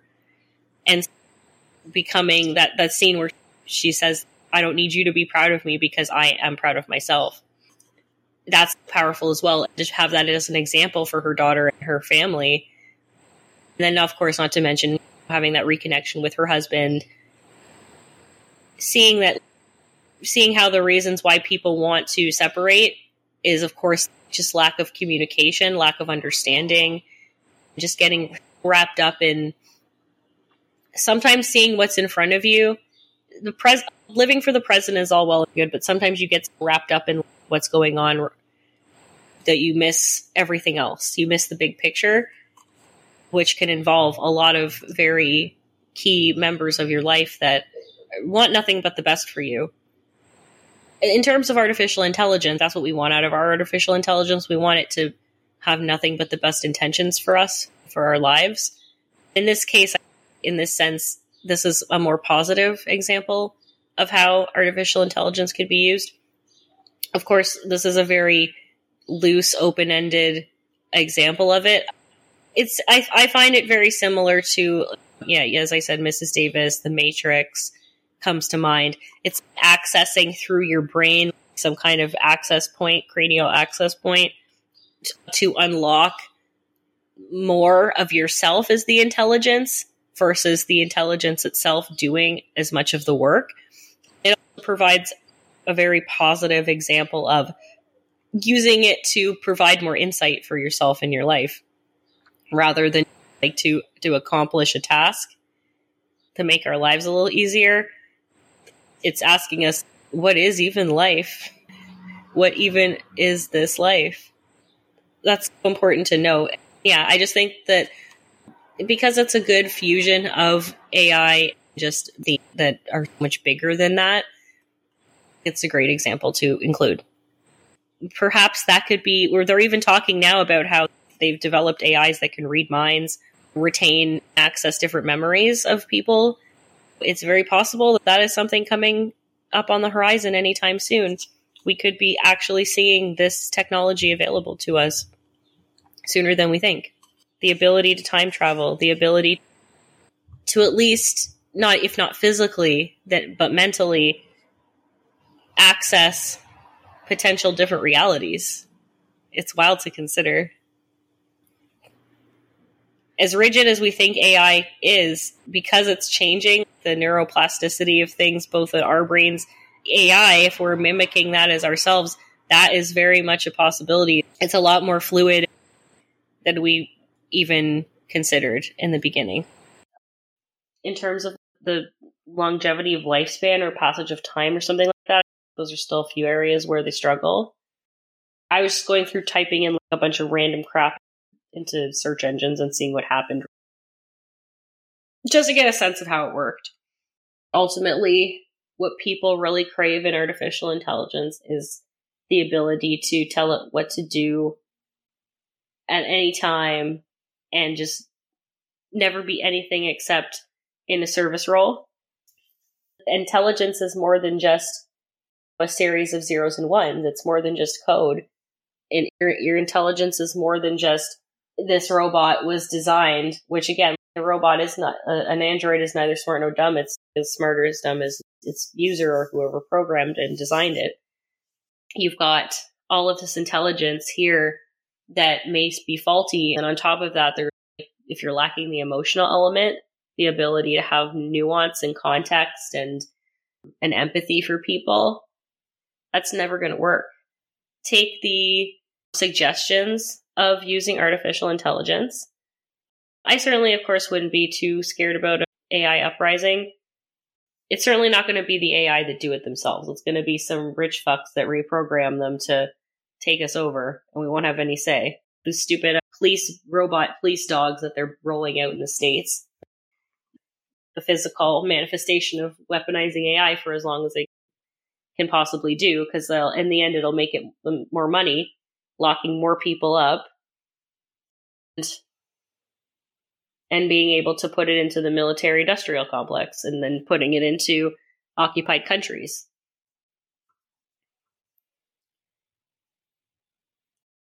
There's such a thing as being too intellectually informed to the point where you're either taking things too literally or you have an inability to see the forest through the trees. That whole saying, you can't really connect with a user on the level that they need you to connect with them if you don't have a sense of how to respond to certain speech patterns and, what an idiom is and what a slang term is. All of those things could make an AI more relatable. And then what are the AIs? I'm only talking about English speaking AIs because that's what I use. But what are AI programs in other countries? And is AI use going to account for cultural differences for different languages and dialects? Can you code switch with an AI? Can you have Ebonics with an AI? Can you ASL use sign language with an AI?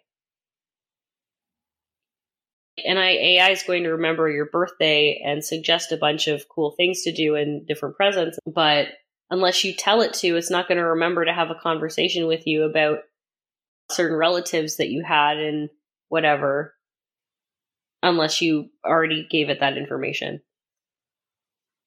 With AI in pop culture, there's so many instances of it that we've already seen as both good and bad things, and things that maybe as portrayed in the media aren't exactly accurate. There's that. When you have all things considered, artificial intelligence, it's really ushering in this new wave of being able to complete work better and faster, but there should be transparency in when it's used, and we should really be careful of it falling into the wrong hands. Those are really my only concerns. It could have the potential for bad stuff to happen, but only, again, depending on type of user and user intent. I would really like to see a future where AI is a lot better connected to the human experience, that maybe even in the future humans become a little more self-reliant again and not dependent on the AI as well. It's like, what if it stops working one day and then you're just what disembodied robot voice will you're going to have to talk to now? You have to go talk to a real live person. I know you don't want to do that. I know it's scary.